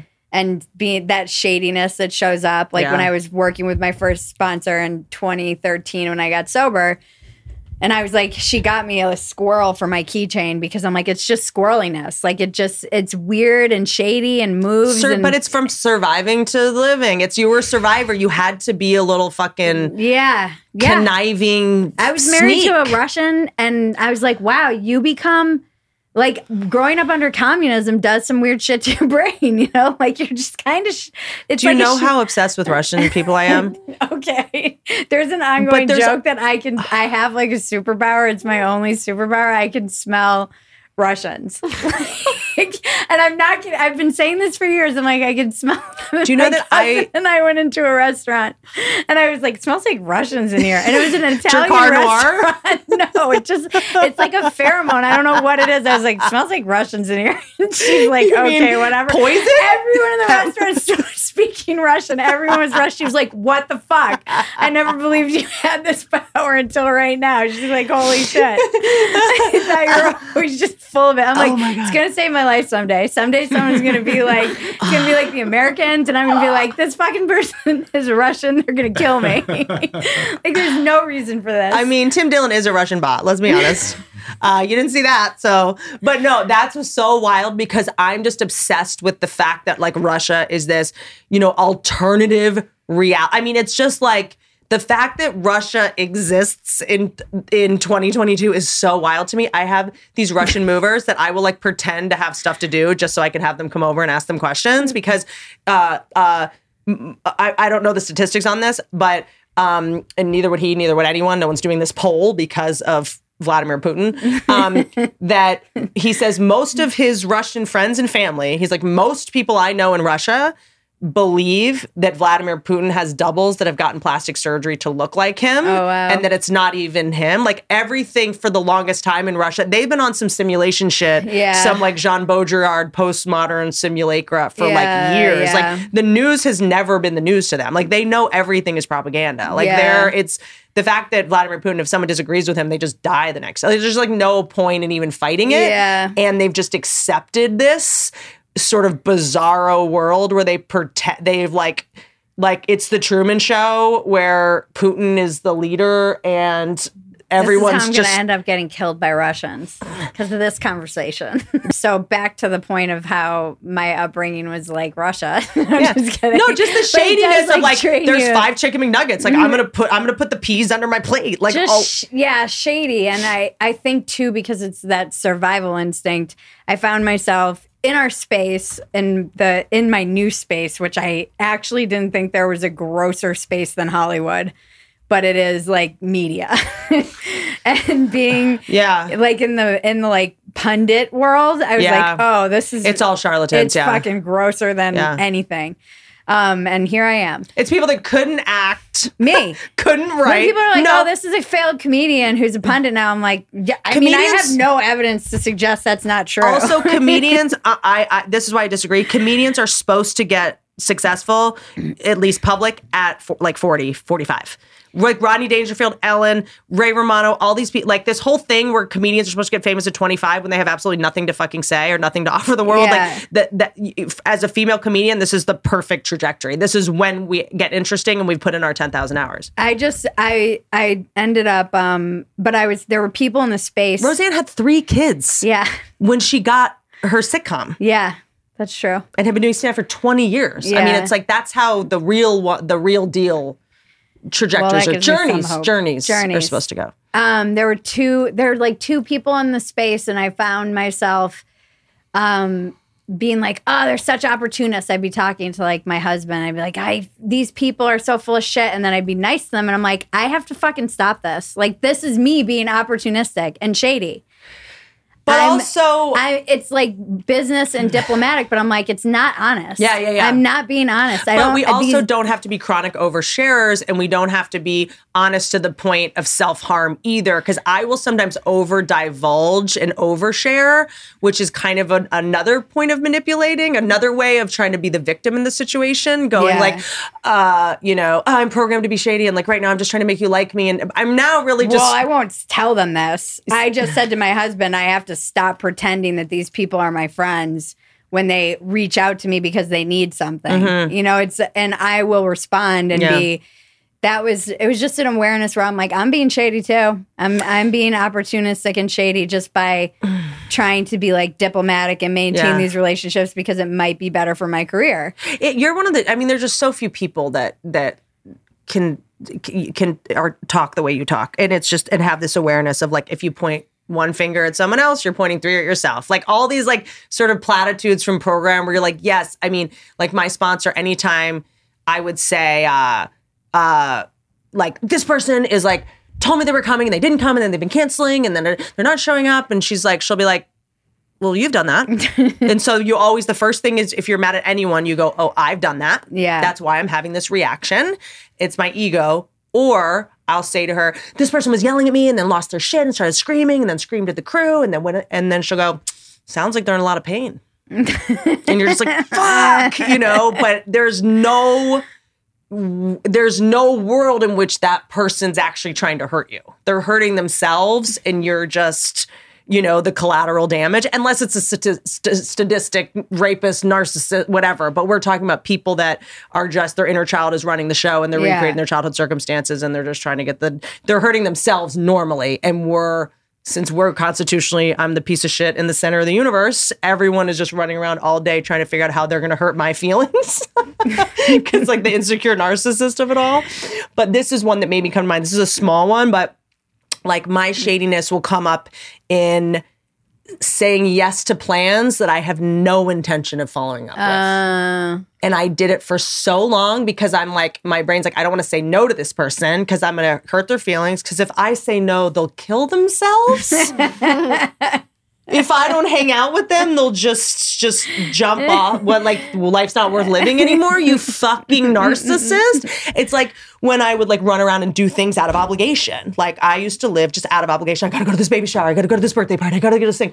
And I remember my sponsor would always say, like, and then I would overcommit myself, like getting in car accidents, getting tickets because I'm speeding, not eating, showing up for like 2 seconds, and then leaving and going to 3 things a night and be like, what would happen if you didn't go to that birthday party? Do you think that she'd like call it off?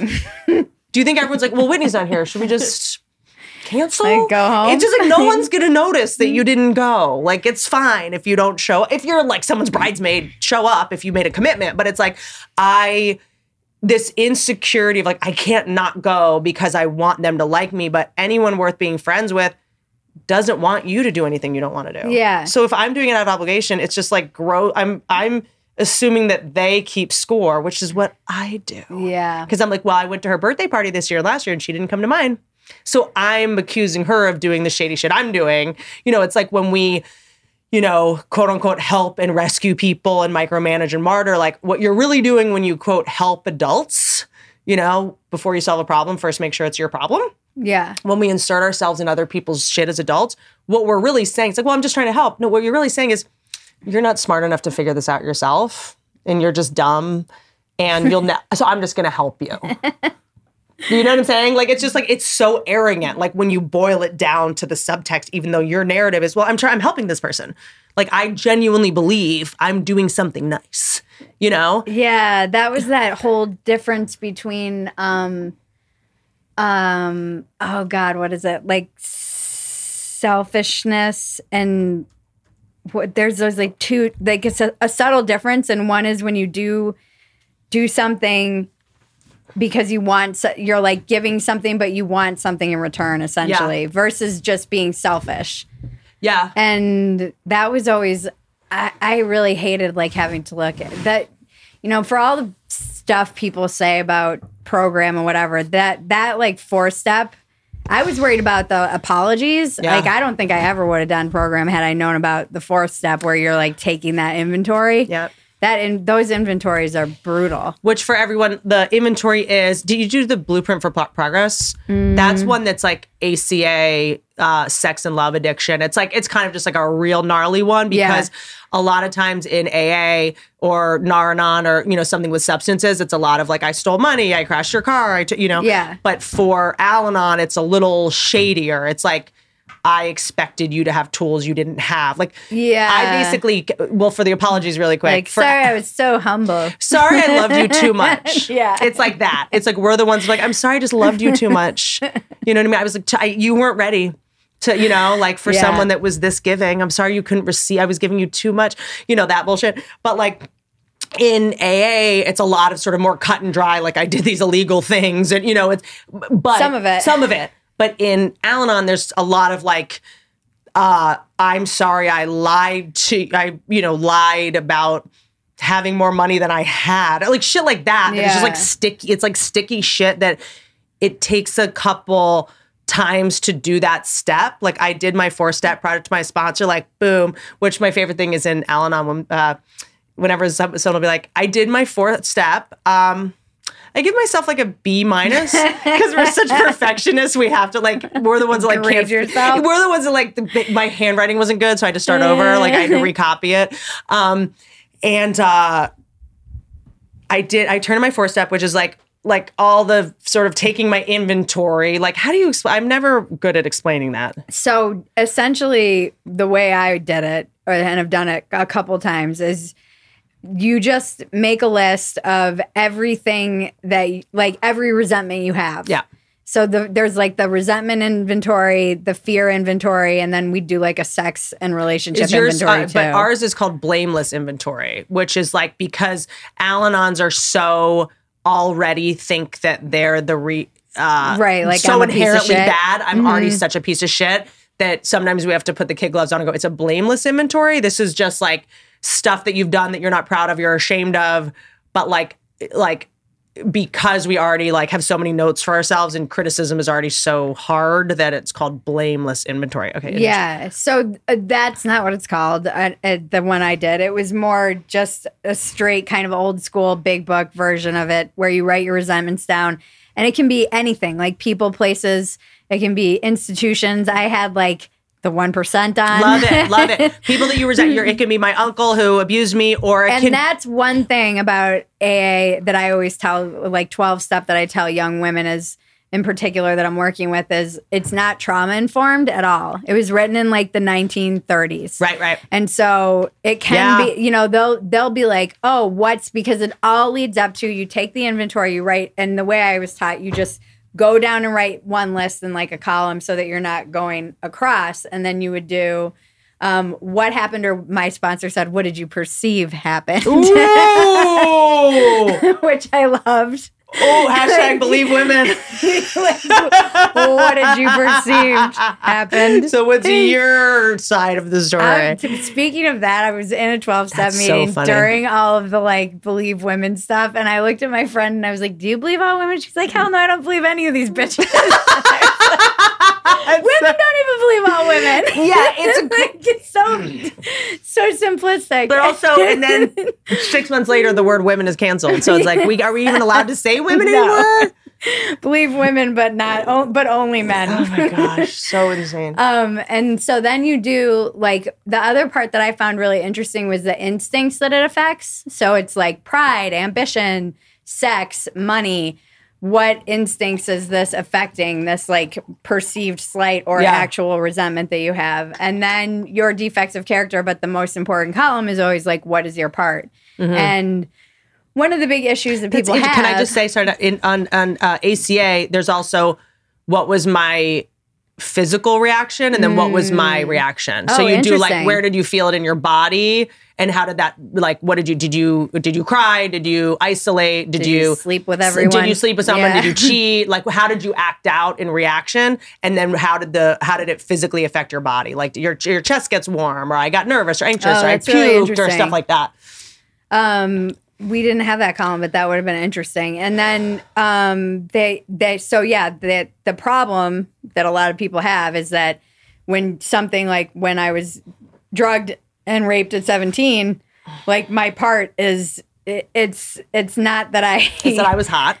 Yeah, it's really cute. I mean, there's stuff like I shouldn't have been doing, but it's not my fault that I got raped. And so people will say you take too much responsibility because there is no real trauma. But it's I had a great sponsor who was like, it's not like something that's not your fault that you had no control over. It's how is this still playing out in your life today? Yeah.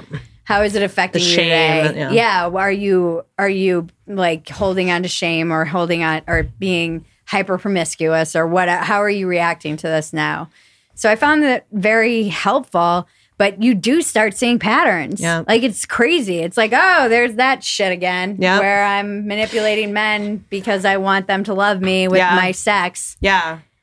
And which is like, a tool that for me, and I was just talking to a sponsee about this because, there's, thank you. Are you bored of us talking about program? Boring. I'm perfect. Why are you so cute? For our listeners, Whitney's talking to her dog.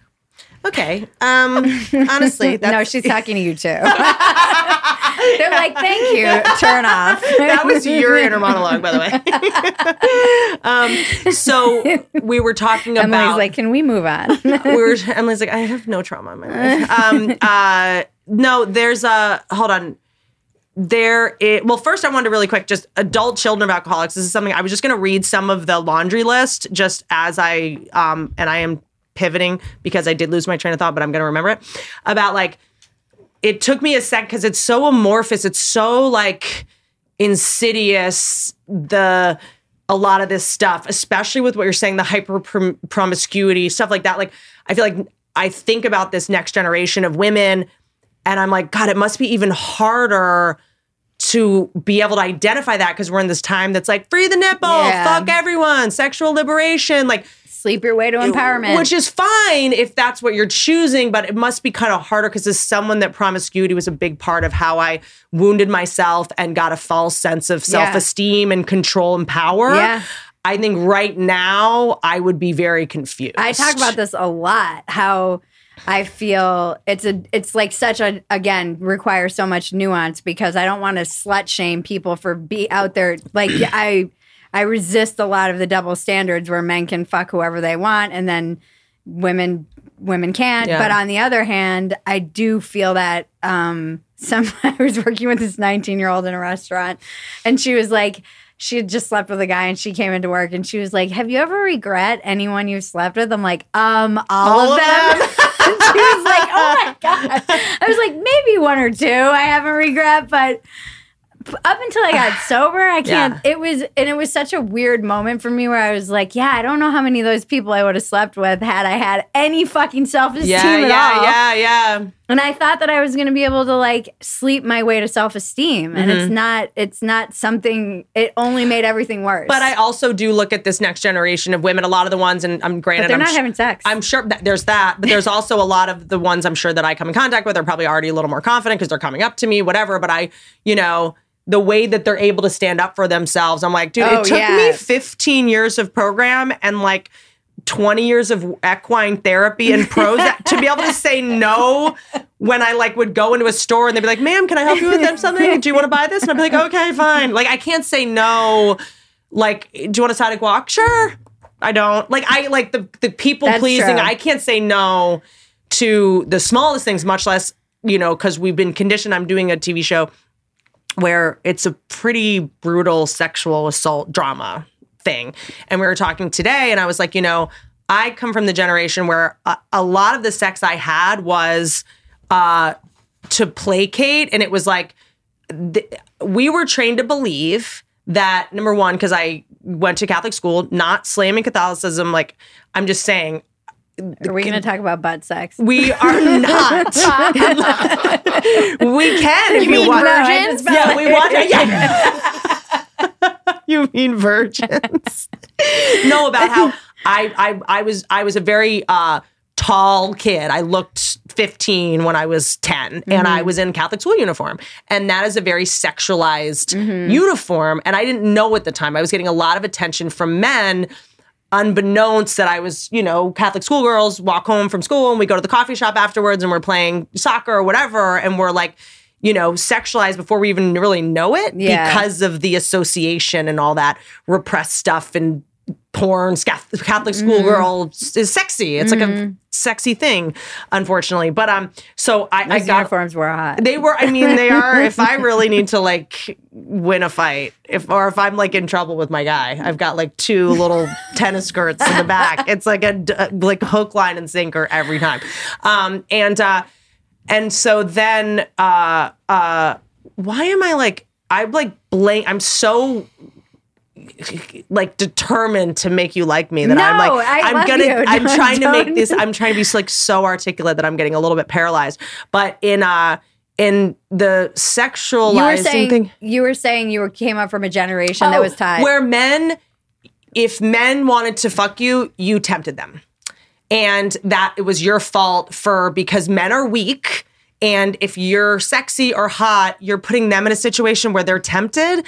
And men get blue balls and they are physically in pain if you don't fuck them. Like, you're hurting them if you say no. And I was very much conditioned that the worst thing that I could ever do to a man is embarrass him or reject him. So, like, which is so sexist towards men. They're so pathetic that they can't, control their desires or have any self-restraint. I did grow up around a lot of sex addiction.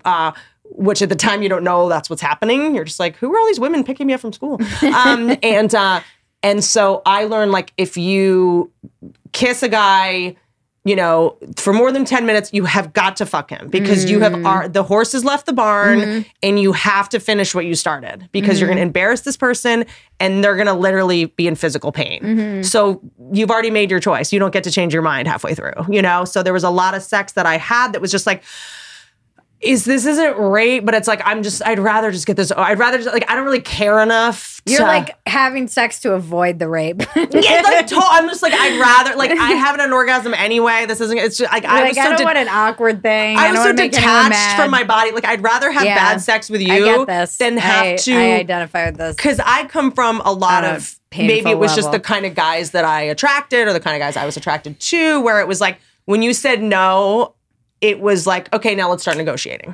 Yeah. You know what I mean? It wasn't like, it's like, I don't want to do, and I didn't, at the time, I never learned responsible communication until I was in Al-Anon, direct communication. I was always. Like, no is a complete sentence. Well, no, I was like, no, I don't want, no, I don't think so. I was relying on them to make the right choice always, and I was going to be vague in my body language, and what I was saying and how I was saying was not going to be congruous. It was just on you to just make the right decision.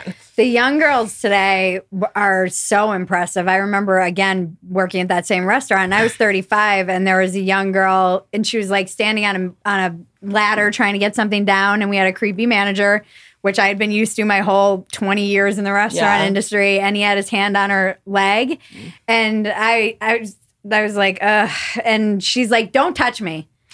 She just straight up called it out, and I was so impressed. I was like, wow, the amount of time that I've let men touch my boob, touch my butt, let that shit slide just because I'm like, I'm not fighting this fight.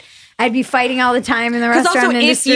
If you were open to a sane exchange, you wouldn't have done that in the first place. There's no point in arguing with someone that already thought that was a good idea. My brain is there's nothing, if you think it's okay to do that, what's the point of even drawing a boundary? Because you're just gonna go it just is gonna beget more abuse for me. One of the girls that I was writing a lot about this and talking about this, and I'm like, I don't know, you have to pick your battles and whatever. And I kept hearing from young girls just because you old birds put up with this shit doesn't mean we need to, and that's fair.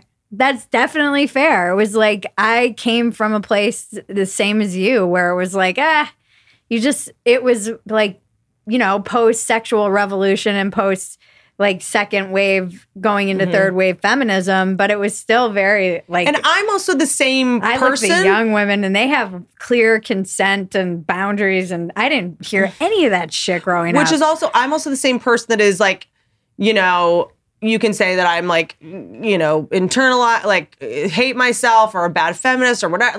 But I'm also the same person that does hang out with a lot of male comics, and sometimes they pull out their dick, and I think it's funny. You know what I mean? Or I'm also the first person to think some really inappropriate shit is funny. And that is what today with kids. My sister is so adamant about you don't have to give Nana a hug when you see her. Yeah, that's something interesting too. You don't have to kiss her goodbye.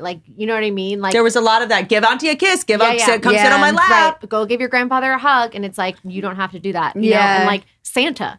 My sister's like, I'm not going to make my kids sit on an old man's lap wild. Every other day of the year. That would be the worst idea. Yeah. I mean, that's my king. She's screaming and crying. And I'm like, no, sit on this old man. You know what I mean? Everyone was crying in the line for Santa. Every child was I don't want to sit on Santa's We would lap. always sit on Santa's lap in the fucking Tyson's Corner Mall, and you would I knew the smell of whiskey. I knew it by then, okay? The kids that came from alcoholic homes knew that Santa had a fucking flask.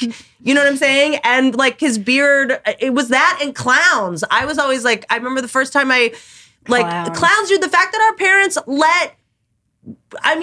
street drunks into our house. There was no one that went door to door as a clown. No offense to the clown community. No offense. I'm coming hard, okay? If you were an adult man, how did you even find clowns back then? The phone book? How did clowns get contacted? Like push pins on cork boards in the park? Where? Pretty much. You know what I'm saying? So it's the Yellow Pages. We invited men into our homes that were wearing makeup during the day to make balloons for children. And like you look back down, you're like, those were just fucking drunks. Because those were jobs without background checks that didn't have W-10. They took cash. Like you just paid them in like snack wells. You never saw their real face. You never saw their real face. And then I remember the first like the perfect cover. I remember like the first time I got like a drink in a bar. I like got like an Amaretto sour. I was like, why does it smell like clown? Like you knew. Why does it smell like clown? You're like that's a clown. Like, and then, oh, dude, I remember also the first time I did a TV show in Hollywood. It wasn't the first, but I did some pilot, and I remember wearing like those big clown shoes. Mm-hmm. You can walk fine in them. You can walk fine. They would be like, dude, they were wasted. Like it was just like, none of that shit adds up when you look back. These were criminals in disguise. Totally. They had to have a wig, and why did you have to wear face paint in order to make little balloon animals? Like you don't have to cover your face. No, it's funny, and no one liked the clowns. No one, but our parents just invited them. Also, like I was thinking about this the other day. Babysitters, dude, the qualifications you needed to meet to be a babysitter was, does she live in the neighborhood? Yeah.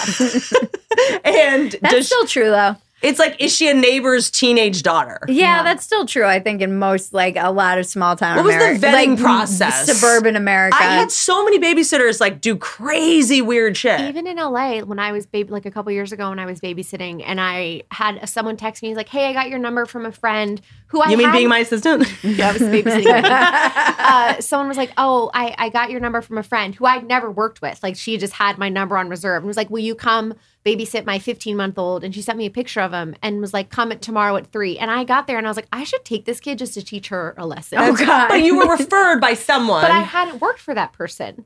Do you know what I'm saying? Like that's crazy. You're blonde and white. Those blonde white girls never do anything sketchy. Hashtag Liz Holmes. I'm a phenomenal babysitter, so she lucked out. But I was like, you need to be more careful. Yeah, that is. I mean, the number of like random. I had a Russian babysitter for a long time who always had like men. I had a German babysitter. Men in the house and would like he would take stuff out of the fridge. Like I remember seeing stuff and just being like. She used to tell us if we ate mustard, our eyes would be sealed shut forever. Mine said that mustard is the only condiment that doesn't have calories. Oh, God. And I shouldn't eat ketchup. I should only eat mustard. I was being like fat shamed by these like, and she would squeeze my arms and say like, no, you can't have more of this and that. And then she would also pick lice bugs out of my head and like throw them in my face to like teach me not to use hairbrushes at other people's houses. I did always have lice till I was like 14. I always had lice. Because remember when you would have to do the rid and the nicks to get the comb? We would never wash. You have to wash the sheets and like all your clothes. Everything. Yeah. And then I also would steal from when I would go to like sleepovers. If I could make it through the night, which I normally couldn't, I would get like freaked out and scared and whatever.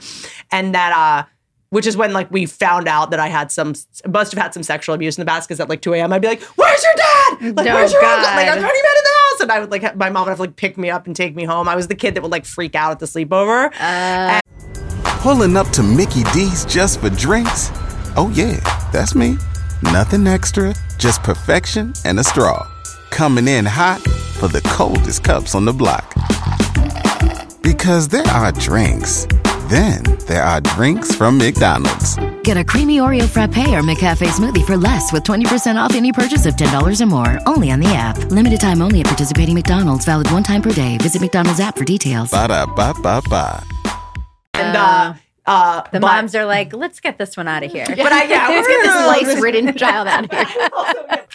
Oh, my misophonia! I'm having murderous tendencies. Guys, it's vitamins. Shake it around. Good times. It's Ritual's Essential for Women 18 Plus multivitamin. It was formulated by extensive and exhaustive research. How do you not want to hear it? Shake it around. Why haven't you opened the gift I gave you? Oh, I'm sorry. I gave Emily a present. I'm scared. And she has not opened it. A thank you gift. These are beautiful. Look, This is so much better than the last pearl necklace I got. In college? Never. This is gorgeous. Why did you get this for me? But why are you... I feel like you're acting. Are you being fake? No, I love it. Do you really like it? I really like it. Are you firing me? No. Is this Are you quitting? Is this a goodbye? Is this a goodbye severance? This is your severance package. Oh. Isn't that pretty? Look how gorgeous it is. I got Emily... It's A pearl necklace. Yeah. I mean, as if we need to fuel the fire on us being lesbians any more than we already are. Whitney gave Emily a pearl necklace. No, I think I wanted to thank you because you've been really showing up for me as a friend lately. And I knew I know you would never buy it for yourself because I know you want to take care of yourself. Thank you so much. But are people going to think this was staged? I'm flat. This is so generous. I can't believe you got this for me. I'm worried. You can't? Is there something happening? No. Am I dying? Am I dying? I'm embarrassed about the way you dress. There it is. This is like when you start dating a new guy and you start giving him clothes. There it is. It's is. just a way to... Which is funny because you would make fun of me for wearing pearls, I feel like. See, this is what Whitney... I would, but I know that's who you are. But it's also, I think, as women, like it's just as anyone. It's not about a women thing, but like we don't take care of ourselves. And for me, it's like if I had $200 in my bank account, I would buy someone else something instead of take self-care. So like I did... I think 3 years ago, before Ritual was even a sponsor, I was gifting Ritual subscriptions to friends of mine because I'm like, I know you would not do this for yourself and you put everybody else first. But in order, like you put your oxygen mask on first before you put it on the person next to you. Yep. If you take care of yourself first, you can take care of everybody else. Yeah. Like you do not give away unless your cup is runneth over and you can't give what you don't have. Right. So...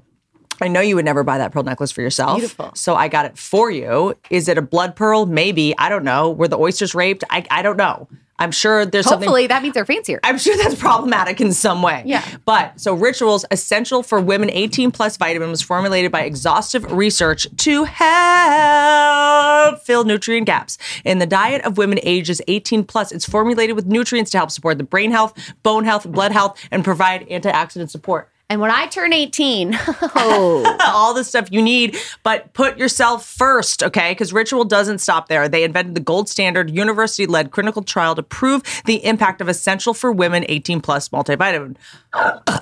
Right now, Ritual is offering my listeners 10% off your first 3 months. Visit ritual.com/Whitney and turn healthy habits into a ritual. You just have to make it a habit. You know, a ritual. A ritual. That's 10% off at ritual.com/Whitney. You know I could blather on, but you have to take care of yourself. And if you want to build your business, if you want to, you're just got engaged, if you want to find the guy or the woman that you want, whatever it is, if you are not taking care of your body and not being healthy, you're not going to attract something healthy. Stop being toxic and just get it. And once you flush those toxins out of your bod, you can get out of your brain, which is part of your body. But I mean like your emotional toxins. Science! This podcast is sponsored by BetterHelp. BetterHelp will assess your needs and match you with your own licensed professional therapist. What's the point of taking care of your body, the thing that drags your brain around, if your brain is toxic? If you're miserable. Yeah. So true. And so that's the thing. It's like you're not going to put chemicals in your body. Right. You're going to put toxic people in your brain, toxic thoughts. You're polluting your brain with the toxic people in your life, your toxic decisions. Are you addicted to drama? Are you addicted to chaos? Are you gambling? Are you debting? Are you overspending to try to get that hit of adrenaline? All this stuff, a BetterHelp counselor can help you figure this out. It's not your fault. It's probably inherited ancestral trauma, guilt, AKA shame. Your mom. None of it's yours. Right. Go to therapy if nothing more than to learn that nothing's your fault. That's a great pitch. You go to therapy so that these BetterHelp counselors say, this has nothing to do with you. Yep. So if nothing else, get someone to co-sign on you blaming your parents for everything, even though you're 40. Yeah. Okay, well, speak for yourself. You can start communicating in under 48 hours. It's not a crisis line, except when I call. It's not self-help. It is professional therapy Crisis line. done securely online. If for nothing else, just someone that will let you just cry in front of them and they don't jerk off while you're crying. Nope, they wait till you hang up. Special offer for Good For You listeners. Get 10% off your first month at betterhelp.com/Whitney. Now back to Bridget. I would also like steal from like the rich girls' houses if they had like a hairbrush or like something I wanted and didn't have, you know? And so, because I was like, you know, where are you from? This was, I was half grew up in Washington, D.C. in Georgetown. Okay. And then half in Virginia. And I went and lived with my aunts. Okay. And then spent the summers in West Virginia at a place called Harper's Ferry. Okay. But when I was in D.C. That's when you worked in the coal mine. The coal fields.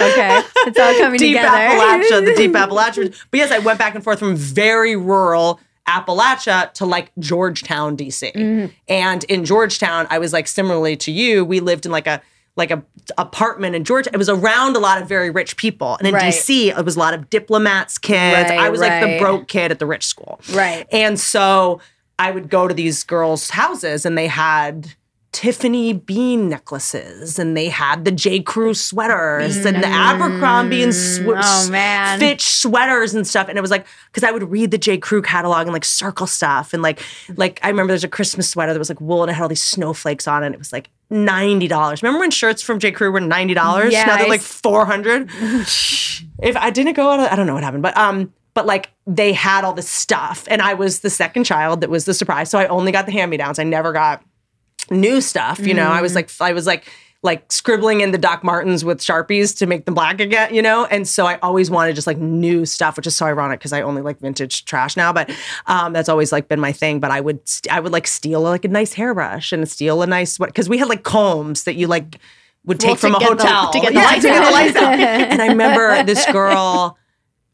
She's gonna know exactly more per solace. I love how a childhood story, you never just say their first name. You can't. It's always. And their last name is always crazy. It's so true. It's always like Miranda McGillicuddy. Yeah. Clara Fold. It's always such a specific last name. It's never just like Laura Blue. Yeah. Or sort of like just Mine Laura. was pretty boring last name. Mary Murphy. Oh. It's very... And that's very Rhode Island. No, that's when we were in Irish? Minnesota. We moved like every year and a half, but we were in private. I was in private Catholic school then. Oh wow. And so she had this hairbrush that was like, remember caboodles where you would put your makeup in a caboodle?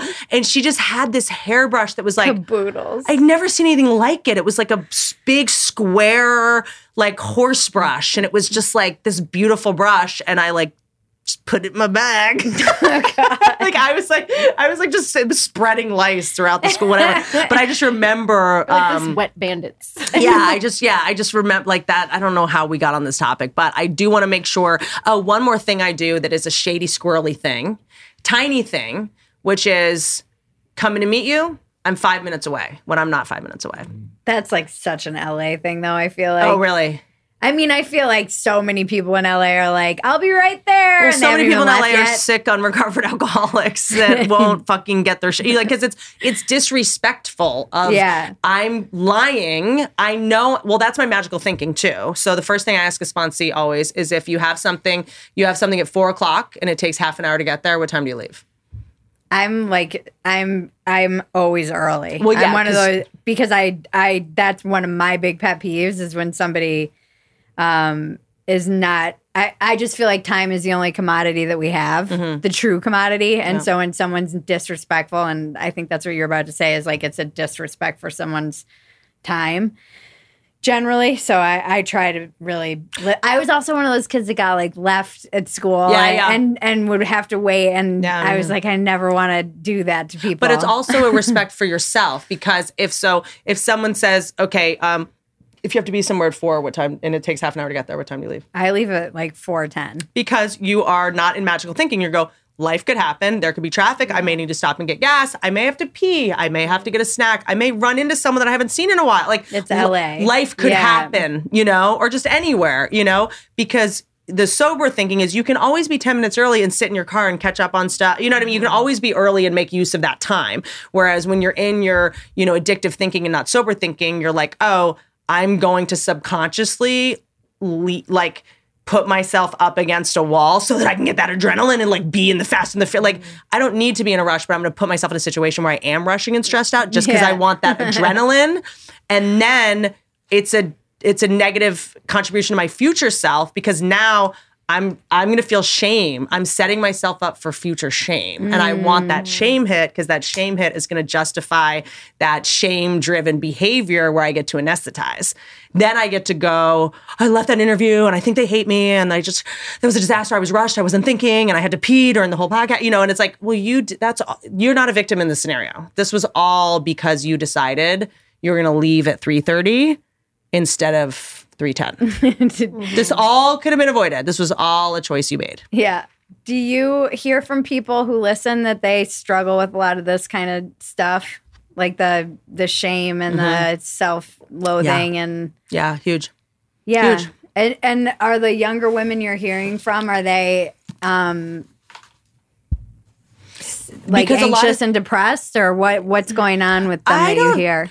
I don't think I could speak for everyone. I think I definitely, the type of people that probably come up to me and say, like, you help me with it, are, you know, a lot of this has been passed on from generation to generation. We're the first generation of even people having any modicum of awareness about any of this, or even able to have a conversation about adrenaline and dopamine and epigenetic imprinting and an addiction to adrenaline, because adrenaline turns into dopamine. I mean, drama is an addiction. Yeah. And I inherited it, you know, epigenetics of like any chemicals that your internal drug cabinet, right? Our brain. So that's like the difference between, you know, the alcoholics that use substances versus the alcoholic that uses behavior in people and sex and love and fantasy and gambling and debting, which are gnarly as fucking food. It's the internal drug cabinet. Like, I don't need your outside drugs because I'd rather, you know, I can make them myself over here. High on your own supply. I can get high on my own supply. Adrenaline turns into dopamine, bitch. I can just go cheat. I don't need your Jim Beam. I'm anorexic. That has calories. Like, you know,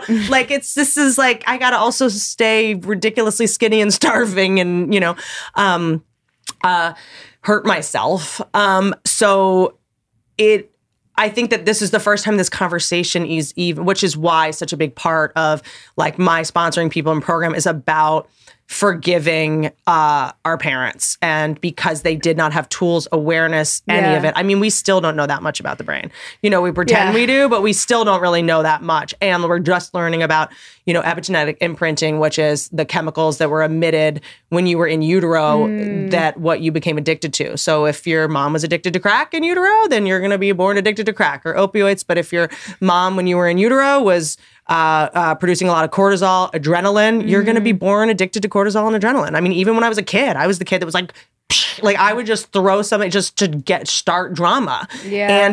And I think that, you know, just that subconscious seeking of that, you know, neurochemical equilibrium that we inherited is, you know, something that's really exhausting to have to think about, annoying, but we're the first people that even have the vocabulary. And I'm sure in 10 years, everything we're saying now is going to be science fiction and debunked. But, you know, so I do think there's a little bit of an overcorrection of people going like, I have depression, I have anxiety. And I'm like, well, you also might just be 20. Well, and life is a nightmare. The language of therapy is everywhere. And it's like, if everything's trauma, nothing's trauma. So there's, again, that overcorrection there's a difference between like you should have some anxiety. I mean, we might run out of water soon. And all this anxiety that you guys have at that. There might be a fire out there right now. There was an earthquake this morning and yesterday. Like, all the babies all like. Okay, no, she is like Teflon. She hasn't produced adrenaline or cortisol in 10 years. Your baby will have that's water. not true. What? Your baby will have water. Yeah, we will put some aside. Well, you know that. I mean, I was working on. I named her Matilda for a reason.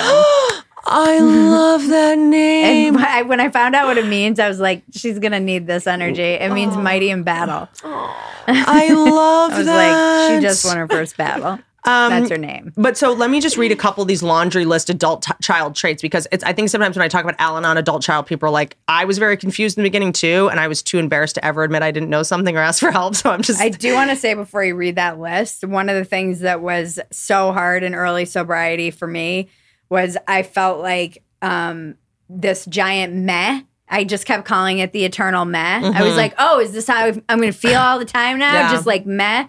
And my therapist was like, that's called peace. And I was like, oh, it was like my mind exploded when I heard that, because I had never experienced just emotional sobriety. Don't take this the wrong way, but we are like the same person.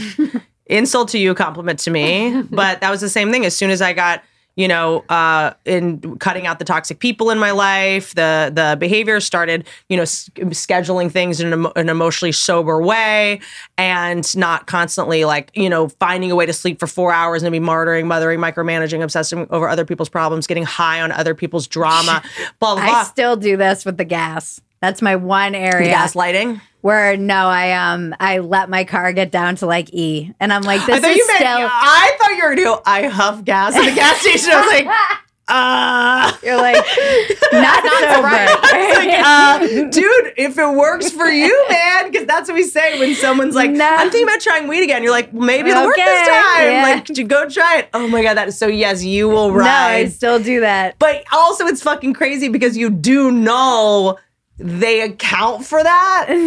So my brain is like, okay, if I only have 10 miles left, that means I have like 30 left. Yeah. Because I know that at the whatever car company, they're like, let's just give it a little more because we don't want people. Because we know these people are morons. Yeah, exactly. Yeah. For the gamblers. That's the gambling addiction, though. Everything kind of, not everything, it's a generalization, but a lot of things boil down to gambling addictions at the end of the day. Even like dating young girls when, people, it's like, I got away with 20. Let's see if I can get away. Shoplifting is the same thing. That bargaining. That bargaining and gambling of like, I'm trying to chase that drives my win. husband nuts. He's like, you are literally like a prepper. And I am. I'm like So a prepper funny. in every way. And that's like the worst way not to be a prepper. You should always have a full tank of gas. And But I'm it's like, let me just get this fucking adrenaline. Let me self-sabotage. I still need to feel alive somehow. Georgia said to me, she was like, I was like, I don't know, I'm just like bored all the time. She's like, that's just called serenity. Because I was just so, my baseline, my piece was I feel alive in a time of crisis. Like crisis is where I felt, because when things are placid and quiet and peaceful, that to me means the Damocles sword is hung. I'm wearing them as earrings. Like the shoe's gonna drop. And when things are calm, that's when I'm panicked because then things are gonna go wrong. When things go wrong, I'm like, you got this. I got this because like the shoe dropped. I don't have to worry about the shoe dropping. Are you good in crisis? Excellent. Like, are you the person? Excellent. Yeah, my cousin always makes fun of me. She's like, whenever there's a crisis, It's like me. this, she's like, we went to the movie. She's like, I come out, Bridget's got an old lady's head in her hand. This old lady fell, and everyone's around her, and I'm ordering people around. I'm like, when that shit hits the fan, things get so quiet and slow. I'm not the one that's going to show up to the baby shower and know how to talk to your college friends. I'm going to be the one that's like, so how's your marriage? Yeah. But when there Woolsey fires, I drove into the fires. Like it was like, I was like, everyone's tweeting about, and I was just driving over down power lines. And I was just like, it's a total, it's like when someone's child gets kidnapped. I'm like, I got it. Like that literally happened with a friend of mine.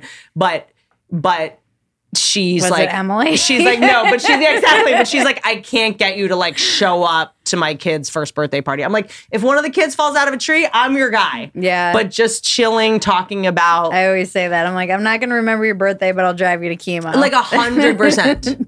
Laundry list, just little things because it's. I feel like sometimes this is coming off like slightly vague. These are traits that you would have if you grew up in an alcoholic home, which could mean chaotic, dysfunctional, mental illness, someone being just physically ill, like just something that I don't know. I think the most traumatized children are the ones that grew up in a quote unquote happily married. When someone's like, yeah, my parents have been married 40 years, I'm like, that sounds toxic. Like that's why I'm like, oh my God, you poor thing. No. That sounds really, really sick. All the like normal people with good boundaries I know came from like good, stable families. Yeah. And that are the people who, so my guy that I'm dating now, his parents have been together his whole life. And every time we fight about the tiniest thing, I'm like, all right, then I'll fucking get the fuck out. Like the tiniest thing. Yeah. I'm like, he's like, no, you stay in the ring. Yeah. Where it's like, it was like, oh, you want me to be on time? Then why don't you just fucking leave? Because I don't need this. It's just like the littlest thing will make me blow up the entire relationship. And he's like, no, like you work through things and then you're like, get back together. Yeah. And like, this happens a lot. Like everything is the last straw for me because I am so okay being alone. And I spent so much time being alone. But anyway, enough about my awesome choices. Laundry list, 14 traits of adult child. 1, we became isolated and afraid of people and authority figures. I mean, before I was in program, authority figures, I was just like terrified of criticism. I would walk into a room, which we're kind of wired to do. Humans are wired to walk into a room and rank ourselves, which is part of the reason why social media is so toxic for us, because usually we're following people that are a higher ranking than we are. And we're designed to move into a situation and go, okay, who's the top tier? Where am I? I'm not the alpha. I'm not the beta. Am I the omega? Am I the sigma? Am I like, when there's a fire, who do I follow? And whose ass do I need to kiss, basically, to stay in the good graces of this tribe? We are wired for that on some level. But when you're on Instagram and you're constantly following, Kylie Jenner and Billie Eilish, and all, you're constantly just the lowest of the totem pole, which makes your primordial reptilian brain kind of think like, oh, I'm the lowest ranking. I have the lowest status of anyone in this. But that's not your tribe. It's an illusion, Yeah. But I would move into a room and just go like, whose ass do I need to kiss to talk to make myself think I'm not a total piece of garbage? And it would just be like, how do I get that? And like studying, like, what do I need to do to get that person's attention? Just like, it was just like it was like I couldn't just like hang out. It was, everything was like a survival opportunity. Yeah. You know what I mean? And it's also just being able to kind of evaluate those pecking orders. And I know I got that without even trying, just from moving a lot. I don't realize I do it, but I walk into a room and I'm like, I know who to talk to. And you're trying to, ultimately, you're just trying to make yourself safe. And I think it, again, like something that I lost my train of thought on before, all of our character defects, the things that we don't like about that we're both talking about, these are all tools that did work at some point. Now they're just obsolete. Like, they're like that like Buddhist koan that's like about the guy who carried the boat to cross the river and then kept carrying the boat. Or and the Buddha guy was like, why are you doing this? I bring this up all the time. The guy that the soldier in World War II that went into a cave and no one told him the war was over. And for 30 years they found him, and he, it's like we're all just shadow boxing, trying to fight war. It does feel like me sometimes. Yeah, where you're just like, I have all these incredible tools to fight this super dangerous war. You're telling me I don't need any of them anymore. It's like taking things out of your backpack, or just obsolete tools. It's like and I look at them. I try to, number one, anthropomorphize them. Like it's like, my perfectionism is like I call him Marvin sometimes, where I'm like, I really needed you when I was young and people needed me to be perfect because I was a mistake. I have to talk to them and go like, thank you. I know you're just trying to help, but I don't need you anymore. This is no longer serving me. You're actually a liability. Like, I can hang you up. Like, in terms of the weapons I needed, you're like a musket. Like, I don't need this anymore. Do you know what I'm saying? Like, you're just obsolete, but it's hard to be able to give that stuff up without having to be mad at them. Like, why, like jealousy or whatever, or like just these maladaptive behaviors, micromanaging, people pleasing, shape-shifting. It's like, thank you, I needed you at some point, but I just don't anymore. Do you think that we ever get over it, or does it just, my husband and I were talking about this, about prejudices. There's this great therapist who says most of growing up and being an adult is like rearranging your prejudices so that they... Wow. It's like, are we really evolving, or are we just like rearranging prejudices? That's interesting. I think it depends on the kind of work you put in and like whether you're a seeker. How do you even know? How do you know? And like, there's some times that like change with me will come very slow. And there's times I have like huge spurts in a small amount of time because either something magical happens, or like when my dad died, it was just like all of a sudden all this shit crystallized overnight. Yeah. Like all these like toxic relationships are like, this is bad. I should probably get out of this. I just never texted the person back again. I never thought about it again. Yeah. It was like, sometimes there's like something, losing our friend Bob Saget, like a couple things I was struggling with, just like, it was just over. Like overcommitting was done. Yeah. I literally, as soon as Saget died, I was like, nope, I can't do that. Why not? I don't want to. Yeah. No shame, no people pleasing. Like sometimes when real problems happen, all the little fake problems in your head, all of a sudden are like, oh, okay, we have perspective now. So I think, big cataclysmic events can cause, not that I recommend them to anyone, they can cause like a very exponential little spurt of growth. Yeah. When you think you're not growing, or a pandemic can happen, or a getting pregnant and having a child. I mean, I see it in the quality of my relationships too, like family and close friends.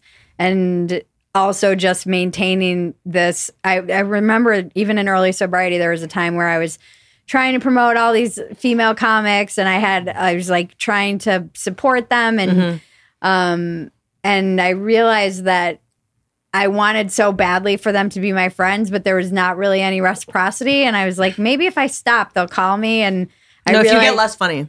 You're about too funny. I realized I was like, why am I investing in these relationships where there's not any reciprocity? And why am I chasing the approval of people that are mentally ill? I just wanted friends, you know? And I think that getting sober was weird too, because I didn't have, I lost my party friends. Yeah. And when you get healthy, the sick get angry. It just was weird. And then I didn't know. And I wanted to just be like cool with my comedy peers. And then it ended up, I just was like, I'm investing in these things that it's not reciprocal. And I want relationships that are quality, where I feel like even if I don't have that many people in my life, at least, and I see it even like relationships with my family, that my siblings and parents, and even just having like a healthy relationship with my husband at the moment, you know, I mean, 10 years from now, I might watch this and be like, well, who knows? But at the moment, it's so easy. Like, I've never been in a relationship that's not just up and down and dysfunctional and manipulative and shady. And now just being in something that's so loving and tender. That's like crazy to me, tenderness, because I'm like you. I'm like, oh, I guess I'm moving to Sri Lanka then. Yeah. Fine. I guess I'm going to fuck your brother tonight. I will go so nuclear so fast because the fear of getting hurt is so intense. I will hurt you before you hurt me any day of the week. And I will go low. Like, if you do the tiniest bit of superficial damage, I will do molecular damage of like, and you've never given me an orgasm. I mean, I will go make it irreparable, so there's no coming back. Earth. Yeah, it's scorched earth. And like, the relationship I'm in now is the first time I realize, like, on a cellular level, before I used to be able to know it on a conscious level, but I didn't have the default wiring built up yet of, if I win, we both lose. So if I'm trying to win an argument, it already inherently means we're on different sides. And I truly don't want to hurt you. Like, I truly don't want to cause damage because I respect you too much. Because I'm with someone finally that is so formidable in terms of his character that I don't even try to manipulate you, because also so many of the relationships I was in for the longest time, we don't realize that when we're presenting these false selves and we're manipulating people to want to be with us, whether it's we're pretending to be a certain person or pretending to, you know, act like this or believe this or subscribe to this or wear this kind of makeup or shapeshift, then the relationship, you can get it, but then you'll always doubt while they're there. Yeah. And you're like, well, the only reason this person loves me is because I pretended to be the person I'm not. So because I sort of, the confluence of like all the work I've done and the pandemic, where I was just kind of like relentlessly authentic because we all just got a little raw. We met during the pandemic. So he just saw the worst side of me up front. So I didn't present this false bullshit self. So now I don't have to live in the shame of, well, now I'm being who I am and you just wanted me to be that person I pretended to be. What's going on with you that you fell for it? Yeah. You know what I mean? Because that's the thing, is when you manipulate someone, it undermines yourself. You get them, but then you lose respect for them because you're like, you fucking fell for that? Isn't that the irony of like when you cheat on someone, you lose respect for them because you're like, you don't know I'm cheating on you? No. You're fucking pathetic. Like, you're buying this bullshit. Like, you're believing my lies. Like, ugh. Like, it's just the sick, like, so I don't have any of that. And that's like being the other woman. You're just undermining your faith in men every time you do it. Wild. You know, you're like, oh, all these men are assholes. Well, maybe stop sleeping with married men. Yeah. Yeah, you're seeking the very data. You're creating the data for yourself. Whatever you go where you look. Like, exactly. Like, you're the person that is creating the data that this stereotype is based on. Yeah. Like, so if you just stopped doing it, that wouldn't be a stereotype in the first place. Laundry list: 14 traits of adult child. We became approval seekers and lost our identity in the process. 3, we became frightened by angry people and any personal criticism. 4, we either became alcoholics, marry them, or both, or find other compulsive personalities such as a workaholic to fulfill our sick abandonment needs. Dude, the first time I went to a Workaholics Anonymous meeting, it was the funniest shit ever. Well, I only went to one. A Workaholics Anonymous meeting. First of all, I showed up. Everyone was like 30 minutes late. Oh, really? Yep. It was like 5 of us. And it was like some Hollywood people that were kind of like successful, known people. And it was wild because when we all met, we're like, oh my God, I love your work. No, I don't. I mean, don't work more. I mean, just, it was like this really weird. And then at the end of 12-step meetings, you say, it works if you work it and you're worth it, but you're not allowed to say work. Oh, weird. So it was like, what was it? It was, God, grant me the serenity to accept the things I cannot change, the courage to change the things I can, and the wisdom to know the difference. And then the end was, you're worth it and you're fabulous. And I was like, it works if you work. And everyone was like, you're not allowed to say that here. And I was like, fuck. And it was people that like would like, someone was like a small business owner and she would like leave in the middle of the night and go back to work while her wife was sleeping to go like do stuff. There was someone that was addicted to crafting. It was just like a fascinating, you know. Like, I went to a Marijuana Anonymous one meeting. And everyone was late. Amazing. There was no timer on the shares, which drove me insane.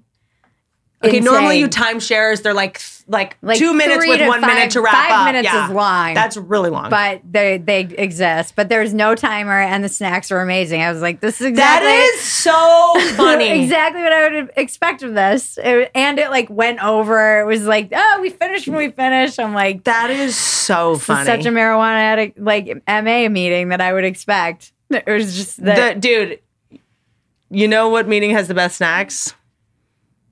Overeaters Anonymous.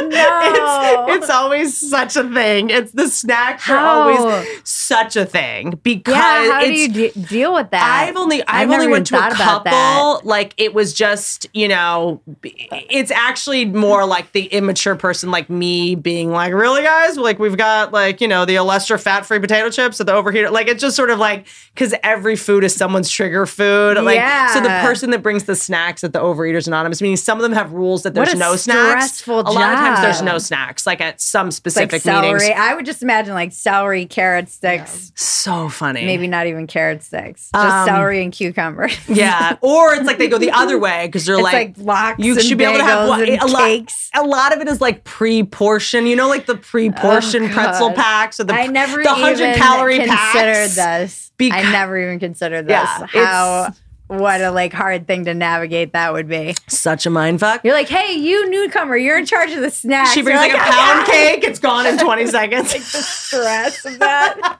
Like, what do I bring to the Overeaters Anonymous meeting? 5, we live from the viewpoint of victims and are attracted by that weakness in our love and friendship relationships. We love being a victim and we will make ourselves the victim in any situation. We have an overdeveloped sense of responsibility. It's easier for us to become concerned with others rather than ourselves. This enables us not to look too closely at our own faults, etc. Overdeveloped sense of responsibility. WhitneyCummings.com. We get guilt feelings when we stand up for ourselves instead of giving in to others. So we call it afterburn of when you do say no, you're like, oh, why did I do that? I shouldn't have done that. Why didn't I just fucking do it? Why didn't I just fucking do it? I could have said yes. Just like if we are able to stand up, the guilt, which is ancestral, it's inherited. Guilt is a system that controls family. It might be the system that your mom used to control you. Okay, so you're going to go stay at your friend's house till midnight? Okay, fine. I'll just be here a lot. Like just our parents got it honestly.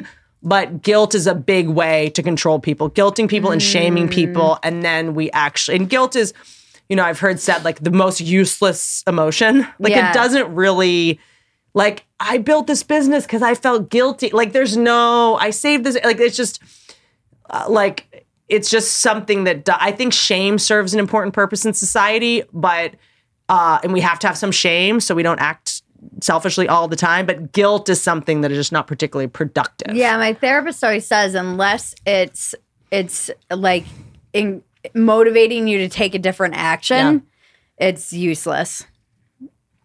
We became addicted to excitement. We confuse love and pity, and we tend to love, quote, people we can pity and rescue. We have stuffed our feelings from traumatic childhoods and have lost the ability to feel or express our feelings because it hurts too much. Denial. This also, to me, was what I call like emotional dyslexia of like when things were like sad situations, I always was like making inappropriate jokes and laughing.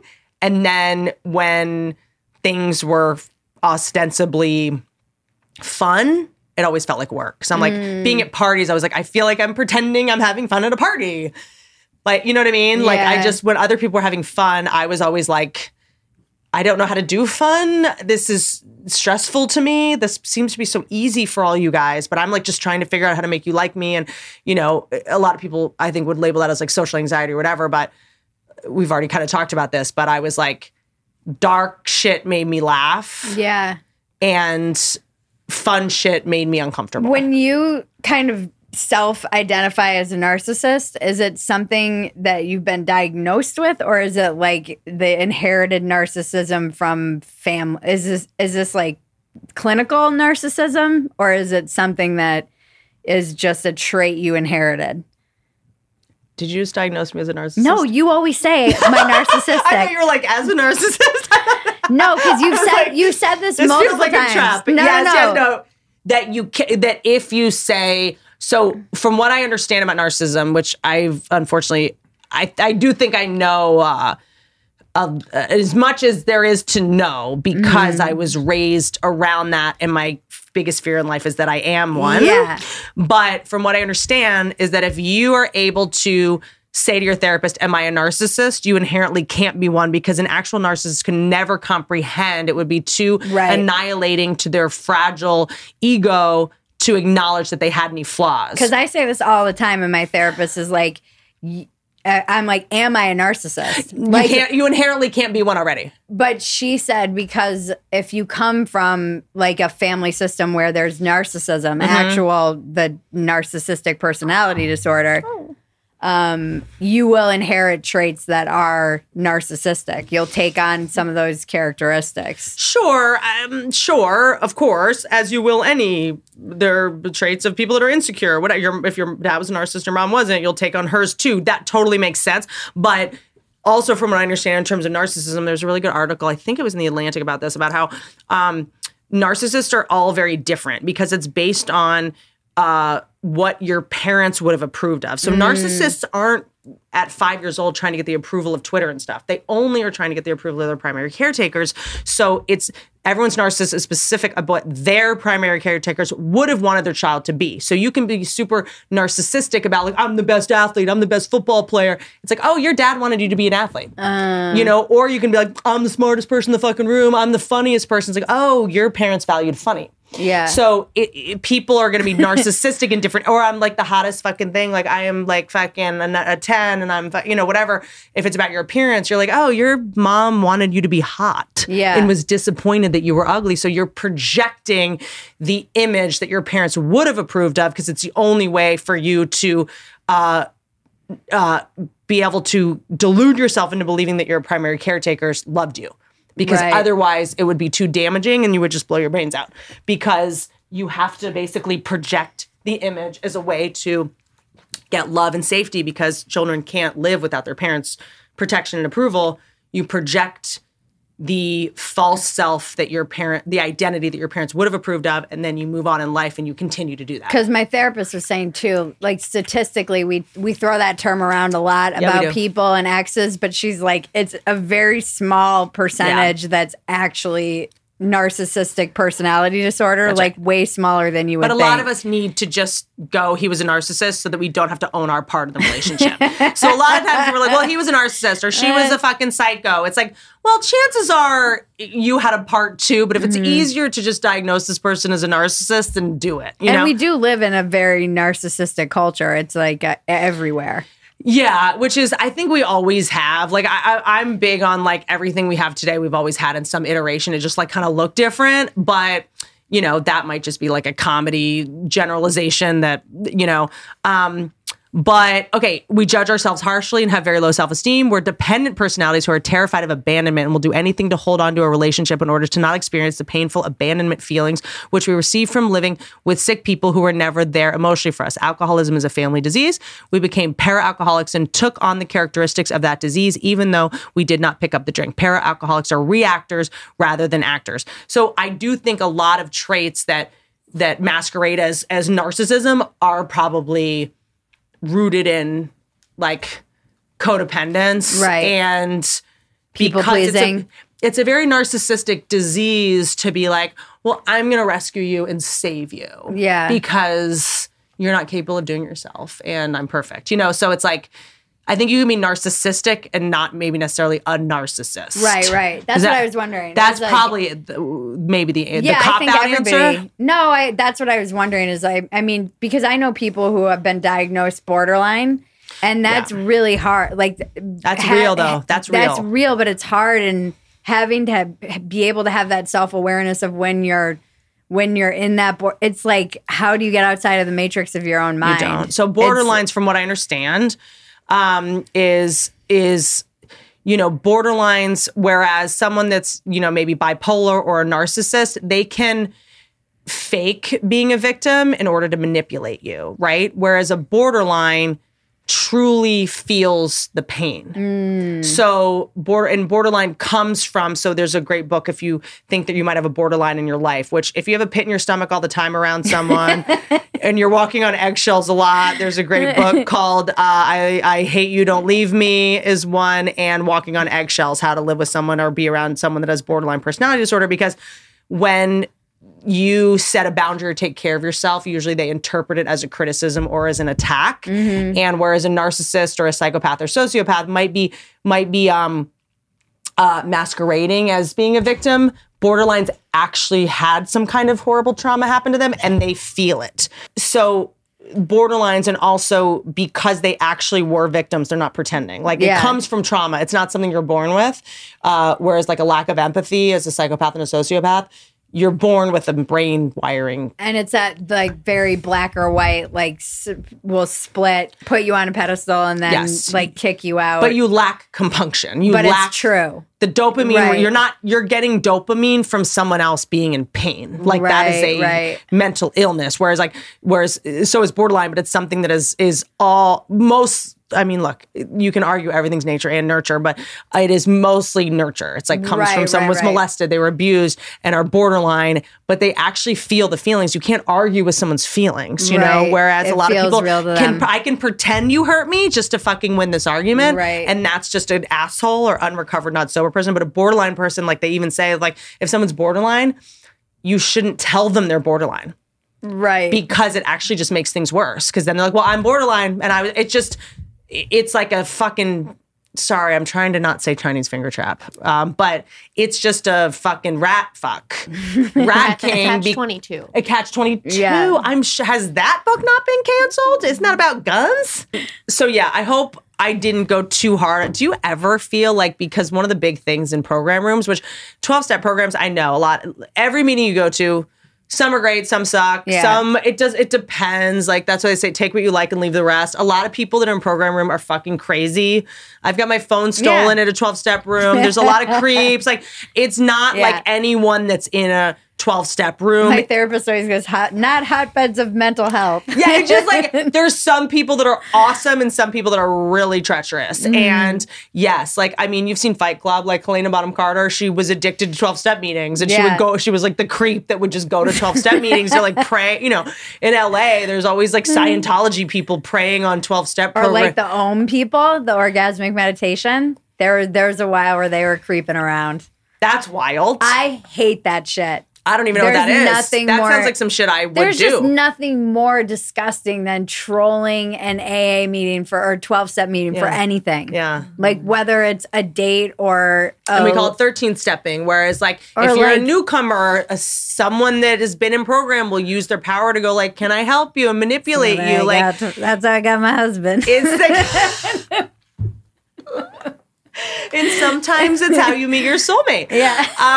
And so it is what it is. How you but end up like with a child. Yeah. My whole thing was like, anyone in this room is my hero. And I took my therapist to be like, there's a lot of fucking crazy people in those meetings. And I'm like, but they're all in an abandoned gymnasium at 7:30 on a Tuesday night. How could any of these people not have their shit together? You're like, it's the island of misfit toys. Yeah, totally. I hope you'll come back. And then I hope that I can come on Dumpster Fire because I'm a true fan. You can definitely, because we're down one person. So because of? Sammy Flaps and Folds, the conspiracy one. she has some personal stuff going on, so she'll be out for like a while. I think a couple weeks. What constitutes personal stuff? I don't want to set the precedent here. The thing is that it's personal. Good for you, but I just want to make sure I it's won't not be announcing just it on a podcast. If it's self-care, that's not what professional people do. One of the... She has cancer, right? I would love to come on and walk-ins. Yeah, I would love that. Yeah. I think I want to do Dumpster Fire first, though. Okay. I'm a true fan because the jokes on Dumpster Fire are fucking. It is very rare that I can laugh. If another comedian writes something funny, I'll mostly get jealous. But if I can actually overcome the jealousy with just laughing at it, when you were talking about the sort of like left-wing hypocrites that have like yachts, but they're environmentalists and like, and are flying private and about like they're going to start naming their yachts the USS Greta Thunberg just to there's no extent to how ironic this gets. Okay, love you. Don't ride elephants. The best.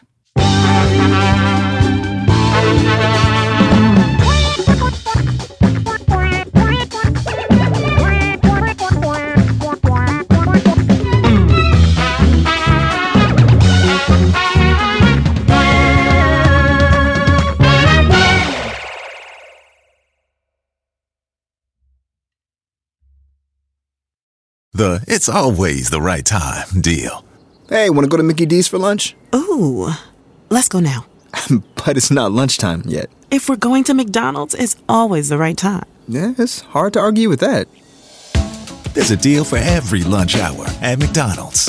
Now's the time to get 2 for $3.99. Mix and match a 4-piece McNuggets, a McDouble, a McChicken, or a hot and spicy McChicken. Price and participation may vary. Cannot be combined with any other offer. Single item at regular price.